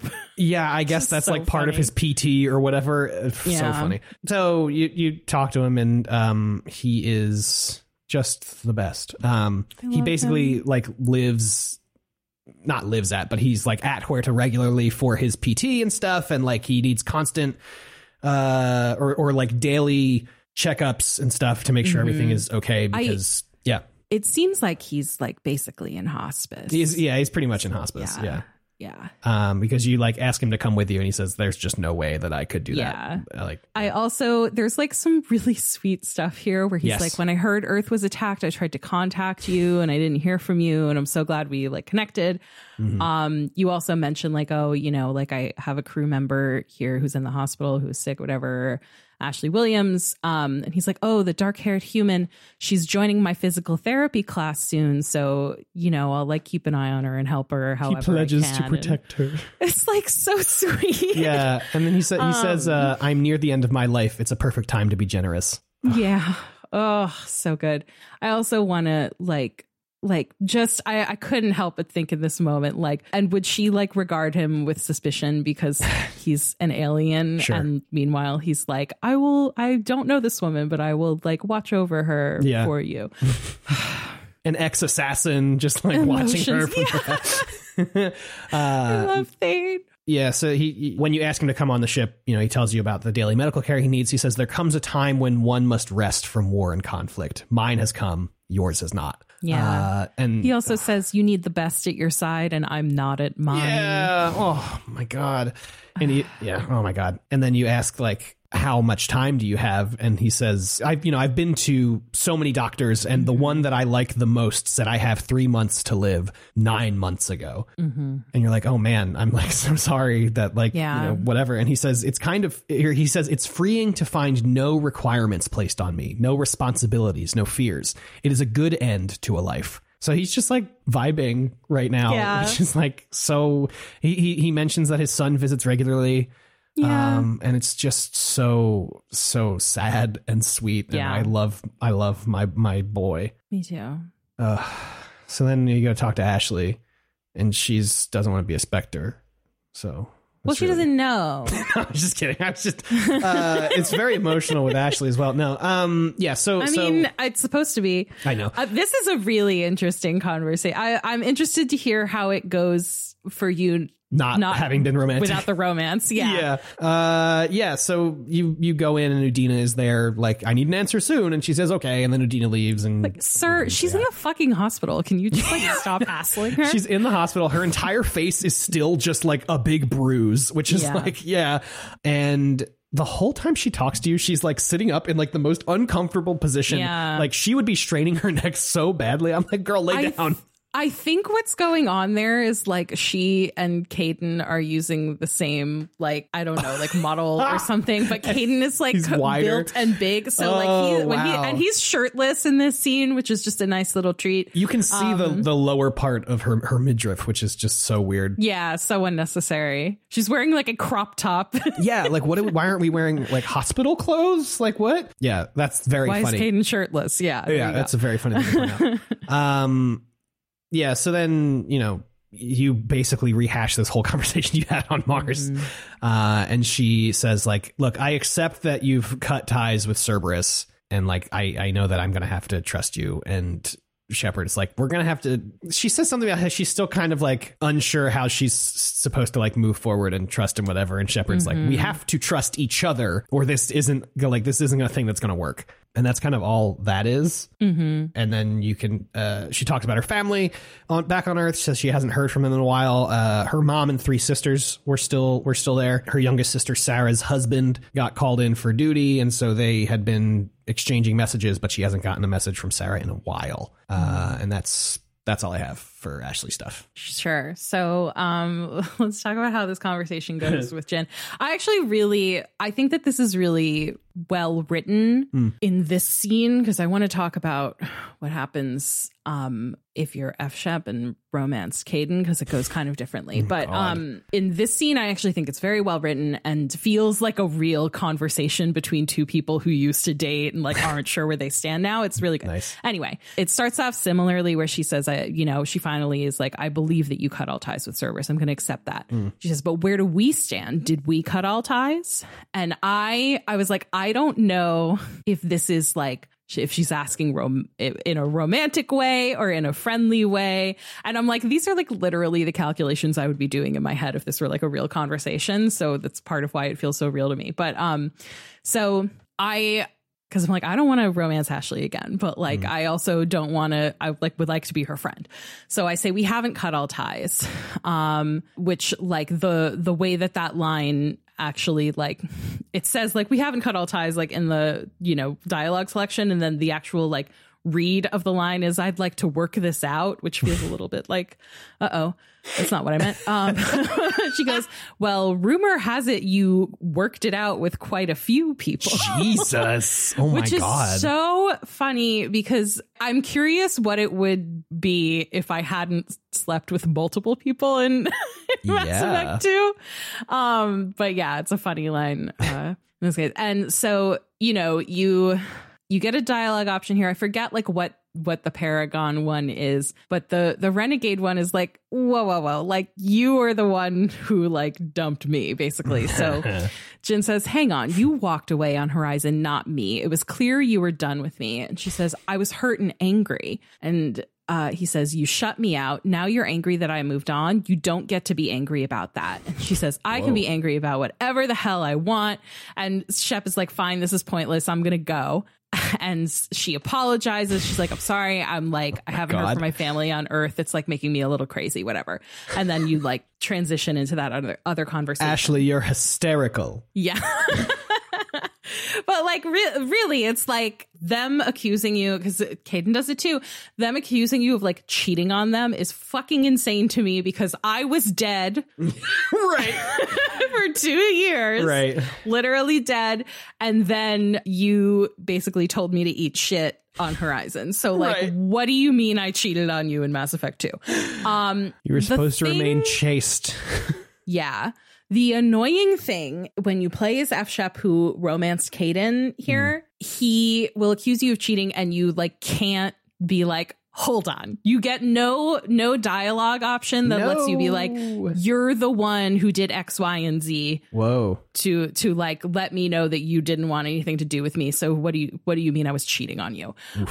You don't get that option. It's really fucking annoying. I don't understand why they do it that way. So it feels like very unsatisfying, whereas this feels like a real conversation that like actually feels realistic. So like I guess shout outs for that. But yeah, for a long time, it took me a long time to like circle back to I like Caden as a character because of this moment in Mass Effect 3 where he accuses you of cheating on him. Because my first playthrough ever, I romanced him in 1 and then romanced Garrus in 2 and 3. And I was like, excuse me? Yeah. So yeah, those are my feelings about it. But I'm glad that at least in this case they fixed it, or did a better job. The only other thing I have about this conversation is you can ask her like, "Hey, why didn't you contact me when I was like under house arrest in the Alliance?" Basically, and she's like, "Honestly, I just like couldn't face you." But we're like, okay, fresh start. We're gonna move on. Yeah. Oh, and the only other thing in the hospital too is one of these conversations that you can overhear is this Asari commando who's here with PTSD. And she basically tells a story about she was like helping out on, which like I don't actually know why the Asari commandos would do this, but they were helping out with like the like Reaper invasion on a human colony. I guess maybe they were just like stationed there for some other reason, and then the Reapers hit or something. And she's like, yeah, you know, I was like, this family, this like farming family of humans took me in, and while I was there, another Asari showed up, but she was like all wrong. She had basically been corrupted by the Reapers, and I watched her like kill this family in front of me, which is like a very scary foreshadowing of like what the sort of corrupted Asari Reaper foot soldiers are going to be like. Great. Yeah. Can't wait. There's also another, you get a little side quest here also from an Asari on the phone talking about needing improved Metagel. So when you get that, I guess you just bring it to her and then that ends the quest. Yeah. Is that the one where it's actually from Grissom Academy? Yes. Yeah. Yeah. She's like, oh, I'm trying to get through to Grissom Academy, but like their comms are cut or something, which is like another fun hint that like, yeah, something fucked up's going on over there. Yeah. Neat. Anyway. So then I went to Purgatory. Nice. Cool bar. And ran into James. And I think it's so cool that the crewmates are here. And they're not just like hanging out on the Normandy. James is just here getting a drink. And you're like, okay, cool. What's up? And you just kind of talk to him. And he's like, yeah, I'm just hanging out drinking. And there are those people over there are also drinking. But like, did you notice how when you showed up, they got real quiet? It's because you are who you are. They're like Alliance soldiers. Yeah. They're like grunts. Yeah. And you know, he's like, your presence like carries a lot of weight and stuff, like whatever. And Courtney's response to this is, I can still have a good time. And like, I picked that too. Calls them over, buys them drinks. I did the same thing. But you can also be like, well, good, because I am important. Or something like that. So I was like, well, I don't want to be, Yeah, not quite like that. But the idea is like, you know, there is like a military hierarchy. And like, you know, whatever. Interestingly, connected to a side quest you can get in a moment, those soldiers are talking about losing one of their compatriots named Bilal. Oh shit, I didn't catch that. Yeah, they just like bring it up, you know, it's like one of their lines. So fucking cool. I know that it's like I can see how for some people this would like break immersion a little bit, that like there are so many connections between like quests and even like the little missions. I think it's very cool that there is like an interconnected. No, I think it's really cool. I think it makes universe here. You had said in our private chat that the Citadel feels really lived in and like feels really alive, and I think that's totally right. I think everything here serves like the Citadel as a location in the game. You know what I mean? Like it's like it's kind of like Tuchanka, I think, in Mass Effect 2, where there's like just so many like little things happening. That's like, oh, this is like a living place that like people have interpersonal like beefs and stuff. Yeah. And not even beefs all the time, but just like the people are connected. I think it's good. I think it's really cool. So did that. Then I talked to Arya, but we will skip that stuff for now. Well, we can do at least like the background on why Arya is here, because I think it's fun. Yeah. So when you walk up to her, there's a CSEC officer who's like, you didn't go through immigration processing. And Arya's like I give a fuck. Not only does she say, I don't give a fuck, she says, I've been here illegally for 3 weeks and you've only just now found me. So what the fuck? Why does it matter? So she eventually just gets the Asari counselor on the phone who handles it. Yeah. Which is so funny because I like the implication that Arya's power and influence is not just limited to Omega. Yeah. I think that's very fun. So yeah, she tells you that she hates the Citadel. She finds it, quote, sickeningly uptight. But the reason why she's here is because Cerberus stole Omega from her. They lured her away from Omega and ambushed her, and she managed to escape. But by the time she got back, they had like already taken Omega, had taken control of it. And she's like, listen, it doesn't benefit me if the entire galaxy is taken over by the Reapers. Yeah. So I will cut you a deal. I have, you know, when I led Omega, I had the Blood Pack and the Blue Suns and Eclipse all in check, and they were all under my command. Now they're running amok. So if you help reunite them under my control again, I will offer them to you as like forces against the Reapers. Yeah. So that's sort of like the setup for the Omega DLC, which we'll talk about more. But I just wanted to hit on a little bit more of like, you can like have more of a conversation with her. If you ask her how she is, she goes, is that supposed to be a joke? Yeah. And then she like complains about the Citadel for a while and says, basically, I'm in hell. And then if you ask her, how are you planning to take Omega back? She goes, I think I'm going to employ violence. Yeah. Arya's so great. She's such a great character. She's incredible. Yeah. Oh, I love her so much. I'm excited to play that mission whenever we do. It's a fun one. Yeah. It's long, so it should just be like its own episode. Nice. Can't wait. Yeah. In the meantime, I went to the Presidium and talked to Liara. And she is just like sitting at a table with a data pad doing Shadow Broker stuff, just like on the public Wi-Fi. It's so funny that she's like, I can't, and she's like, I came here to see the view, but there's like too much work to do. It's like, Liara, you're not like a fucking accountant. You're the Shadow Broker, and you're here on your iPad catching up on emails. It's so funny. Yeah. So you talk to her about there are like Shadowbroker forces that have been like scattered to the wind or whatever, and she tells you that Bar Levon probably knows where they are and you should go talk to him and he'll give you a quest. And so Bar Levon is a Volus that works at the bank. Bar Levon was actually in Mass Effect 1. I remember the name. Yeah. He was like your Shadow Broker like contact in that one. Oh, okay. So just a little fun throwback. But he basically just tells you, like some of the Shadow Brokers, like guards, are stuck in Reaper territory. If you rescue them, like, you know, you can use them for your war. Cool. So it's like just a little treat of a side quest. Neat. Also, Edie and Joker are here, and if you talk to Edie, she says, you know, she's like talking about like being around, whatever. And also just so funny that nobody is like, hey, what's this weird robot doing walking around? Which I do believe Shepard comments on. But the point of this conversation is for Edie to tell you, I think Joker has a crush on me. How do you know if somebody has a crush on you? Shepard's like, the way that she phrases it, she goes, Shepard, you have firsthand sexual experience. That's what it is, yeah. How do you know when someone is romantically interested? Jesus. And Shepard's answer is like, oh, well, they pay more attention to you and blah, blah, blah. She's like, okay, I think Jeff might have a crush on me. Cool. Yeah. This is, you can discourage this relationship here. Oh, really? Yes. Which I know some people do because it is creepy. Yeah. I didn't because, listen, it's the end of the world. If you want to fuck a robot, be my guest. Yeah.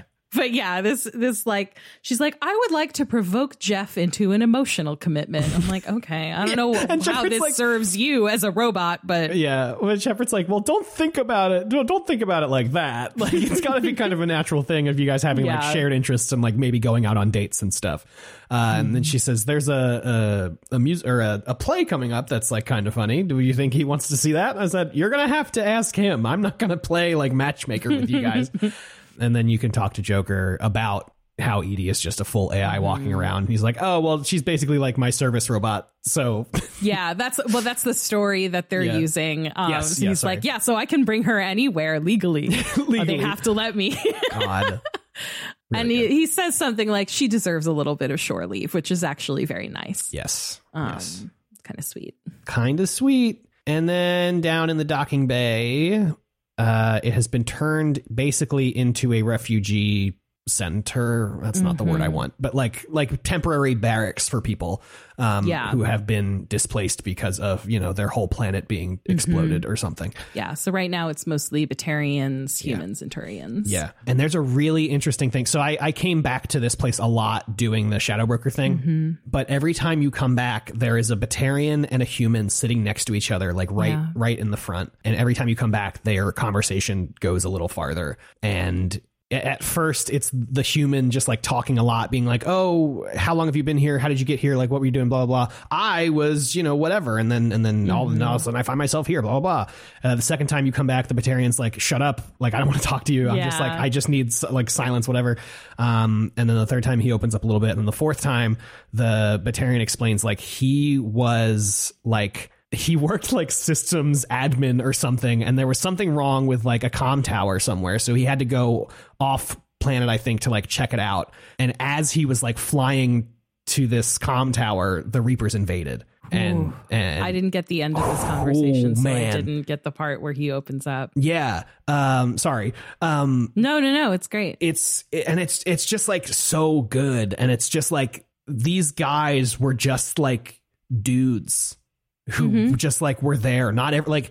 And I think it's also really interesting specifically that this guy's a Batarian, because all Batarians we've seen in the past are like murderers and assassins and whatever. And this guy was just like, yeah, I worked tech admin. Like I had to go fix a computer, and on my way, and it saved my life. Yeah. And it's, oh my God, it's so good. It's so good. I love it a lot. It's also meaningful that this is a Batarian and a human, right? Because there is so much historical antagonism between these two species.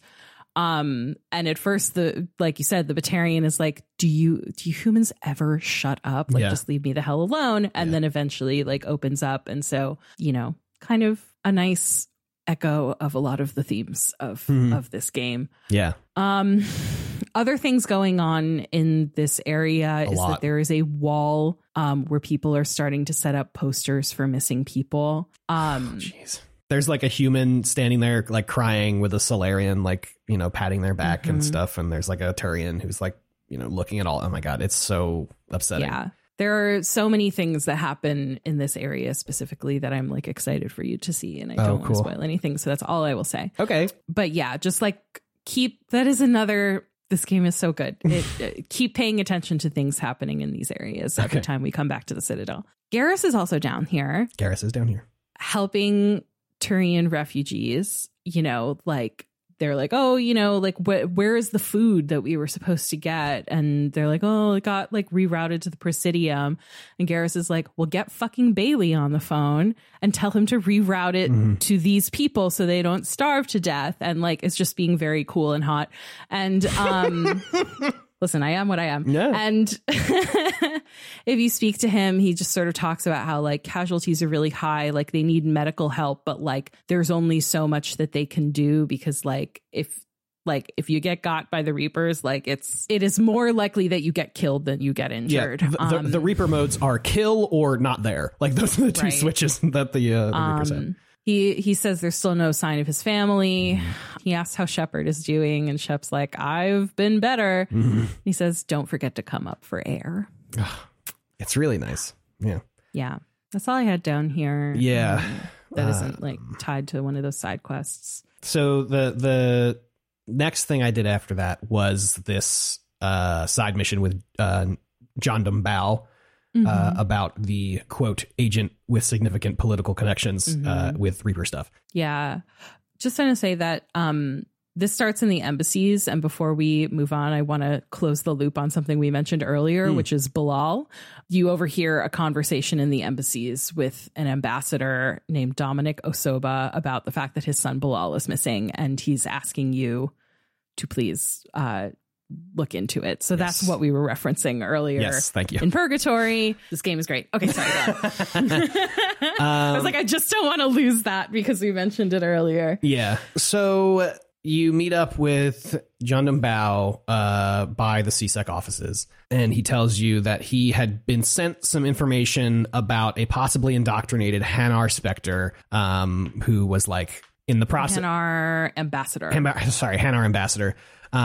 Who was like involved in, you know, helping get information on the Reapers, and then thinks that they became indoctrinated that way.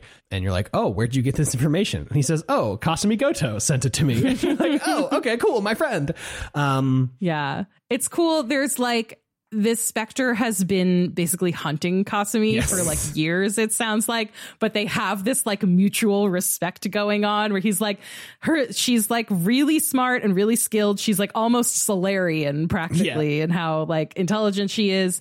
And he's like, but listen, I like, you know, she's a master thief, but I kind of respect her because of how cool she is. Yeah. And I think it must be mutual because she sent me this tip. Yes. Like that. What a cool, I would play an entire game or read a book or watch a TV show or something that's just that relationship. It's like incredible. Yeah. Anyway, that could be like a mini series of like Tom Clancy novels or something. Yeah. Isn't that like Killing Eve? Like, isn't that kind of the premise? I've like ambiently seen. I think so though. I think you're right. I've never seen it, so sorry if I'm wrong, but that's sort of the vibe, except that's like more sapphic. But anyway. Yes. So you agree to help find this Hanar and see if like his suspicions are true.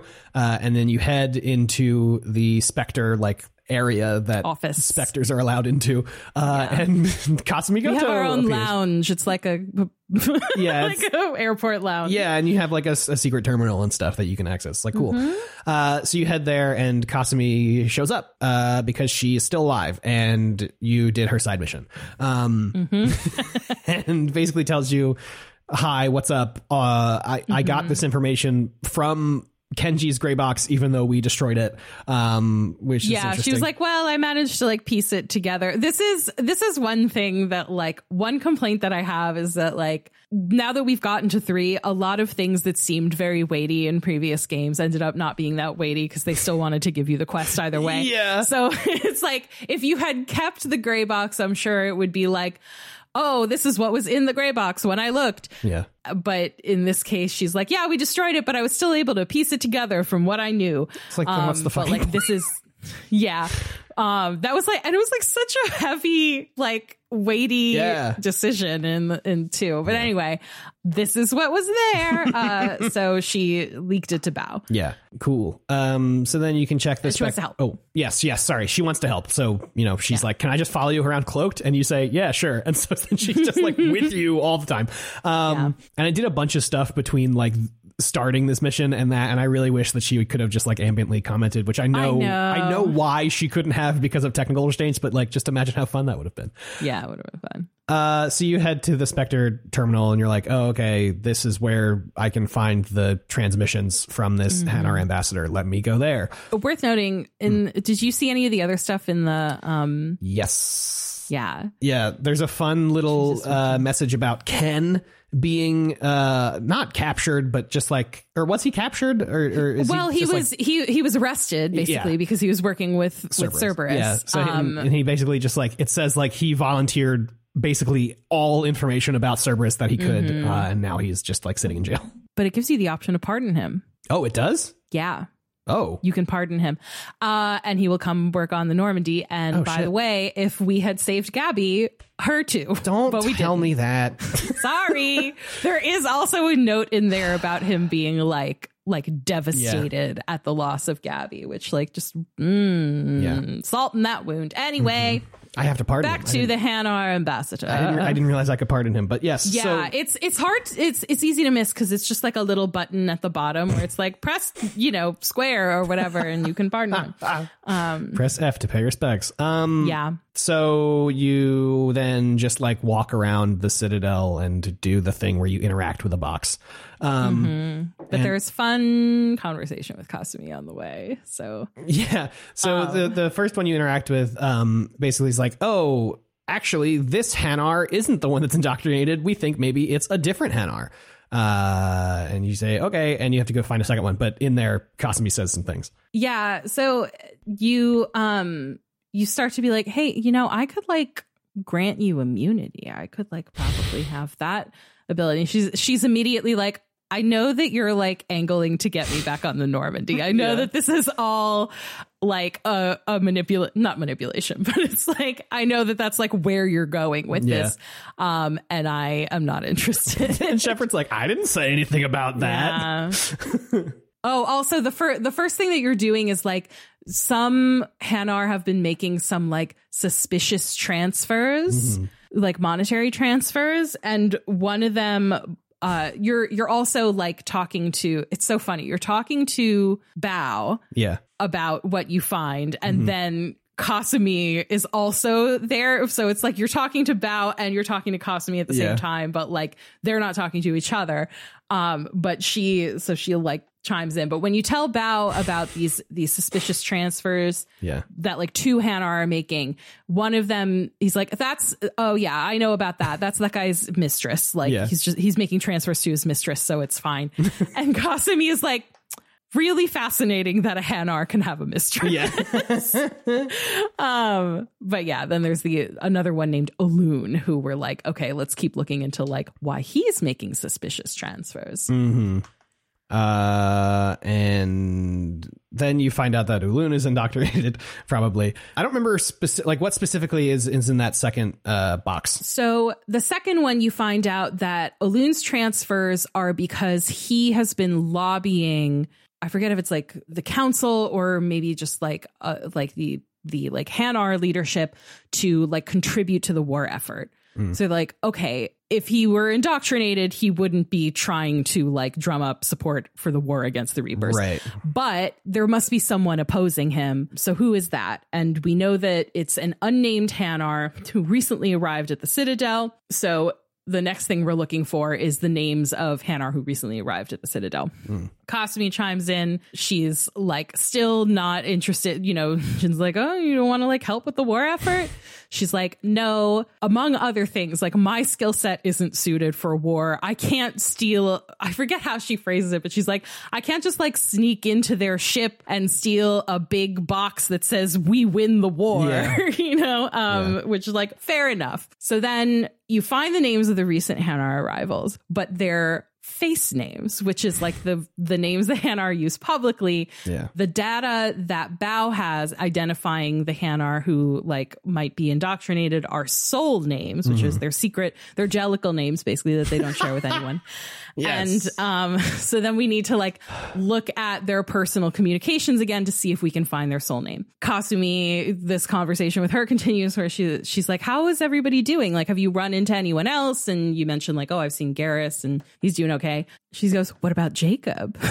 And you're like, I haven't heard from Jacob. She says, see, if Jacob were there, he could have gotten me back on the Normandy. Yeah. Like, we know, babe. Yeah. Which, not knowing anything about this game, I was like, oh man, if I did this after I had gotten Jacob back on the ship, would this have worked? But I assume that we don't get Jacob back on the ship. I don't really know. We don't. Okay. He's too busy with his new family. Jesus Christ.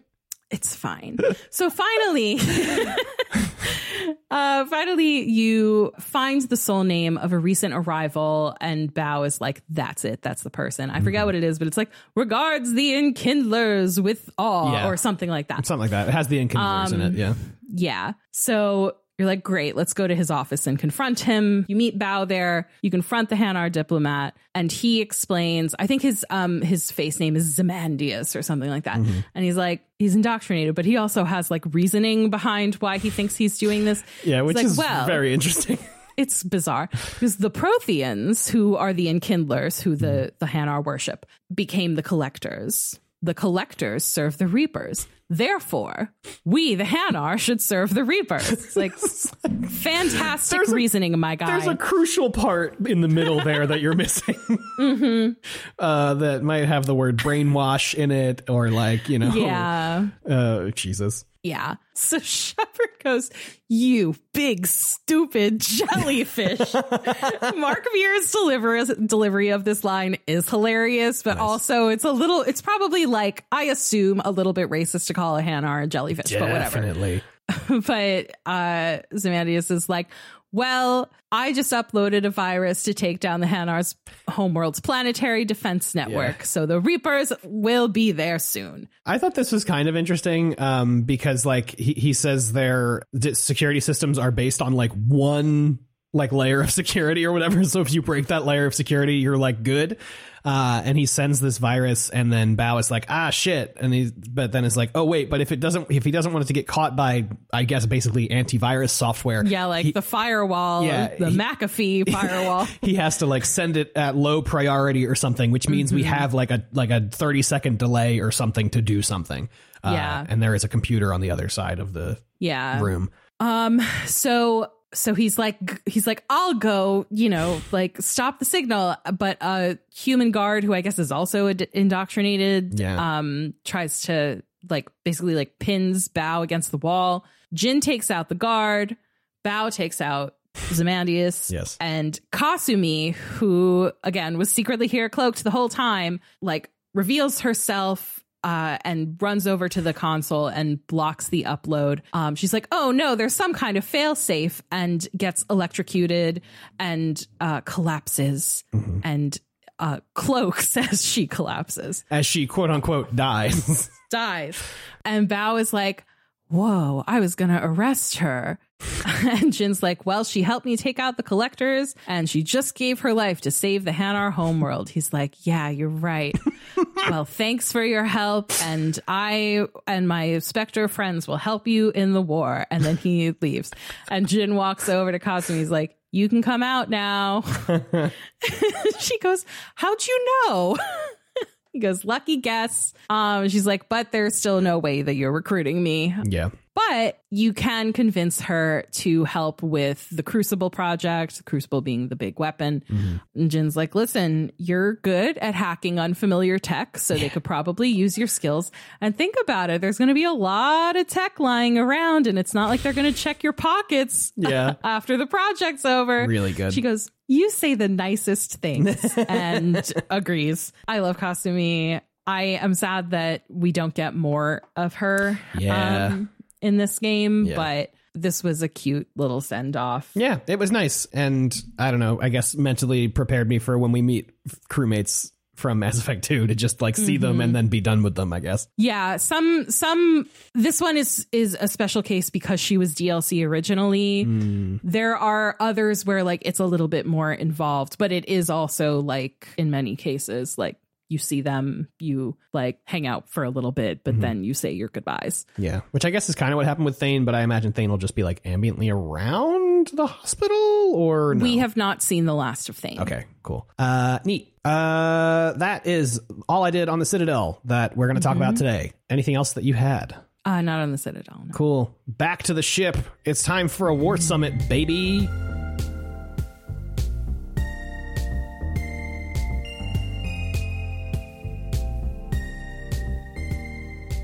Summit time. Summit time.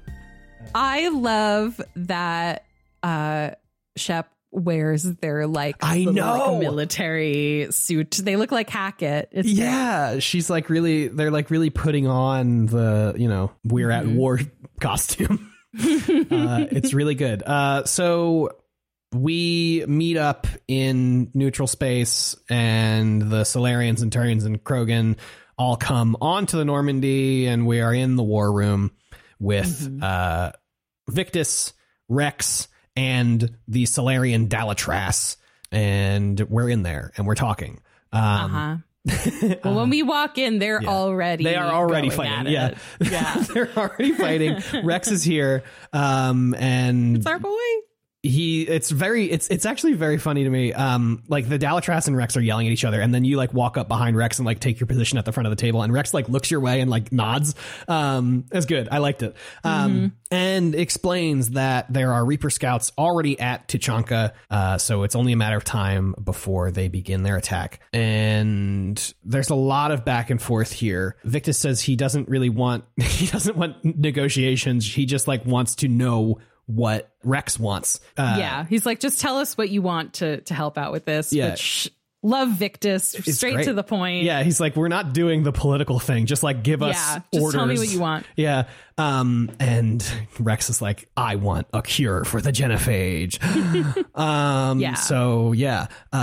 So my notes are, he wants a genophage cure in all caps, and then, oh my gosh, we're wearing our diplomatic outfit. Cute. So then there's obviously Salarians being gross at Rex. And the Dalatras is like, non-negotiable, no fucking way. She's like, we were the ones who uplifted the Krogan and it was a mistake or whatever. And Rex was like, you used us to fight a war that you couldn't win. And then she goes, after that, you ceased to be useful. God. Which, gross, bitch. And the genophage was the only way to keep your urges in check. I wrote in my notes here, fucking rancid. And Victus, once again, fucking keeping it real. Thank God he's here. Yeah, for real, honestly. Voice of reason. He's like, listen, Rex is right, and you insulting him isn't going to change that.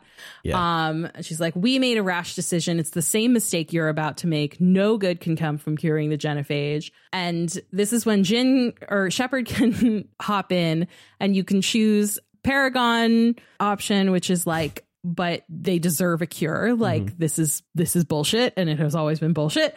Or the Renegade one is like, well, we have no choice because we have to help them, whatever. I chose the Paragon one. I love the Krogan. Jyn loves the Krogan. And it's basically like, the genophage has gone long enough. Like, the Krogan have more than paid for whatever crimes like you levy at them. And the Dalatras goes, we had 1,000 years of peace because of the genophage, which is literally not true. Right. It's completely not true. They had 1,000 years of peace. Yeah, I mean, no, there's still plenty of conflict. Like literally, there was the First Contact War. There was so much else that happened. So bullshit. Yeah. And Victus, once again, trying to get straight to the point, is like, listen, like, all of this is purely academic, really, because it would take years to cure the genophage. And Rex is like, nah. Actually, because there was a Salarian named Malin who came to Tuchanka and was doing these experiments. Some females survived his experiments, but the Dalatras took them prisoner to clean it up. They're like, basically is like accusing her of a cover up. Yeah. And he plays this footage of a Salarian lab showing the last remaining female who's immune to the genophage. And the Dalatras is all fucked up about this. And she goes, how will curing the genophage benefit my people? It's like, bitch. Save your souls, maybe. Yeah. But well, doesn't Shepard at that point, isn't Shepard just like, well, I mean, you're a bunch of fucking nerds, so how are you going to protect yourself from the big Reaper fist that's about to come smash your planet? You get a dialogue option, but the Paragon one is like, you need allies in the war, because you're not going to fucking fight off the Reapers yourselves. Right. And Victus jumps in and is like, if you don't help with this, I'll be the last friendly Turian you ever see. Fucking love this dude. Yeah, he's great. I'm so happy that he's like just a cool real guy. He's just so good. So finally she admits defeat, and she's like, okay, they're being held in this STG facility on Sur'Kesh, and she's like, I'm warning you, there'll be consequences, and you get a renegade like quick time prompt, which I took, which is like, whatever consequences you think there will be nothing compared to what happens if the Reapers win, so like maybe calm down. And Victus is like, insists that this is going to happen right now. Like, we're going to do this right now. We're going to go get the Krogan females and get out of here. And he's like, Shepard can oversee the exchange. And this scene ends with the Dalatrass saying, I won't forget this, Commander. A bully has few friends when he needs them most. Which, like, go cry about it. I'm not bullying you. Yeah. It's not bullying you to tell you that you were wrong. And it's not bullying you to make a fucking deal to save the entire galaxy. Maybe calm down. Yeah, very bad vibes off this Dalatrass. Awful vibes. It won't end there, let me tell you. So then we head to Sur'Kesh. I brought Garrus and Liara with me. I also brought Garrus and Liara. Yeah, I mean, they're I don't know. Part of me was like, maybe I bring Edie, but also I just like don't want to. I don't know. Yeah, like I thought about it too, and like I couldn't resist the possibilities for unique dialogue of having Garrus, Liara, and Rex all the squad back in the same room. Yeah. Like, so yeah. I think I always bring them on this one. I'm sure there's interesting stuff too with the other squad mates. But yeah, that's what I'm curious about, because it seems like there's a lot of like side dialogue that I feel like I'm like, maybe I've just, because the options aren't very large at this point for like who you can bring on missions. So I'm like, maybe I'm just bringing the right people by chance, but I don't know. So there is a little bit of back and forth between Garrus and Rex as you're pulling up, you're talking about whatever. And there's just that classic, like, I don't know, they rib each other and it's good. I didn't write down a specific line. I have some. So basically, like, Liara is there sort of like reassuring Rex that we're going to get this done and we'll get the females. Yeah. And Rex goes, thanks, Liara. I wouldn't want anyone else here along for the ride. And then Garrus clears his throat. And Rex is like, I guess I can make room for you too, Garrus. And Garrus is like, oh, good. I figured you'd gone soft sitting on your throne. Love it's these cute. Two. It is cute. So yeah, we're in this shuttle and Steve is like, Shep, we don't have clearance to land. And Shep's like, that's weird. And oh man, Rex immediately, because he's like already like not trusting that the Solarians are going to keep their word. He like pulls the shuttle door open, jumps out. A bunch of Solarians approach him. He like biotic throws them out of the way. Yeah. And then suddenly there are like all of these little sniper dots appearing on him of like, there are like Solarian snipers on the roof and stuff. Yeah. So we all get out after him. Yeah. And a Solarian named Paddock Wicks runs up. He's like, wait. Yeah, like everybody calm down. Sorry, we like just found out about this transfer. Yeah. And they're like, it's like this tense moment of like, are we about to like cause a diplomatic incident or whatever? And they're like, you all like, we can continue with this, but like Rex has to stay out here under guard. He can't go inside. Mm-hmm. And so we're like, okay. Mm-hmm. Meanwhile, we see them. There's like a big like biotic like cell cage, cage being like lowered into the facility that contains a Yogg, which is the creature that the Shadow Broker was. Yeah. And Liara's like, oh man, I was hoping I never had to see one of these again. Yeah. I thought it was funny too. She like turns to Garrus to say that, and I'm like, like he wasn't there. Yeah. I guess he could have been if you brought him on that mission, but no, even in that, because the second squad mate doesn't fight in that scene, but I think maybe they enter and they get like I forget. I don't remember. Yeah, it doesn't matter. No. And so you talk to Wicks and he explains that this place is like a center for like genetic research and stuff, which is like, oh, so did you make that Yogg? That's kind of gross. It is all just really gross. Yeah. And that is basically where so then the final thing here is that this base is a secret, first of all. Like none of their information ever leaves this facility. And Wicks says that the females were brought there to stabilize them from Malin's research. So they're still like alive. And he basically says like, if we didn't intervene, they would have died, and we didn't want that to happen. So that's the pitch. And we will get to that mission next week because, man, have we been recording for over 2 hours? Sure have. Man, almost video game good. Video game so good. So good. Non-zero chance that I go play a video game after this right now. I won't, because I have to go watch the Super Bowl. I don't care about that. I also don't really care about it, but I do live in Philadelphia, so I feel obligated. Yeah, no, you should care about it. It'll be fun. Yeah, I say in a local. Who are they playing? It is the Eagles and the Kansas City Chiefs. Oh, okay. Which is kind of funny because the coach of the Chiefs coached the Eagles for like 10 years in the early 2000s. Ooh, one of those. So that'll be fun. That's very interesting. Anyway, enough sports on the video game podcast. Thank you so much for listening. Okay. If you'd like to follow the show, we're online, asyncpod.tumblr.com. We're also on Twitter. Yeah, we're also on Twitter at asyncpod. What happened there? Whoa, I don't know. I'm overcome with the football. Yeah. We're on Twitter also. That's fine. The power of the bowl. The power of the bowl. The big game. We're not allowed to say. Oh, you're right. Sorry. Super Bowl. Thank you so much to Scout Wilkinson for making our beautiful art. It's amazing. If you'd like to commission her or buy stickers or whatever merch she has on her Ko-fi shop, I know that she just did a big revamp of all her stuff. I haven't checked it out yet. You should, and that link is in the show notes for you to check it out. Thank you also, as always, to Amaranthine for writing the theme song for this show. It's good, and you should check out his music at his Bandcamp in the link below. If you'd like to follow me, I am AJ Fileri on Twitter. I'm also not AJ Fileri on Tumblr, and I'm also on Mastodon, theaether.space/@AJ.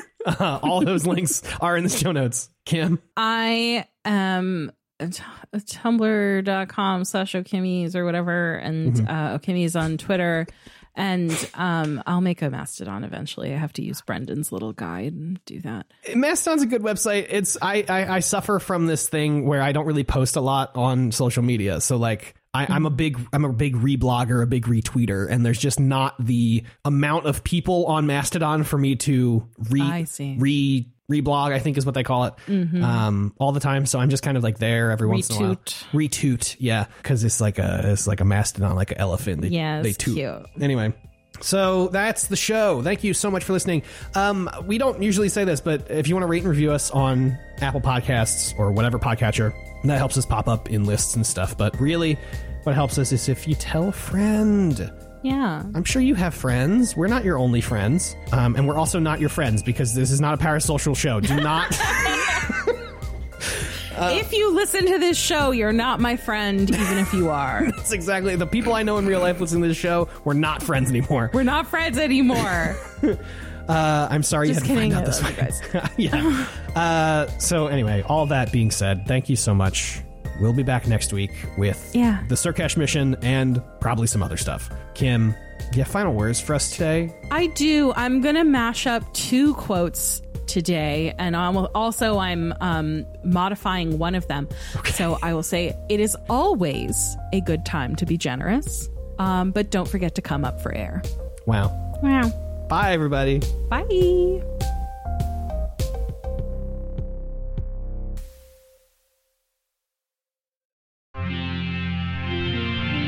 TWG, the worst garbage, online.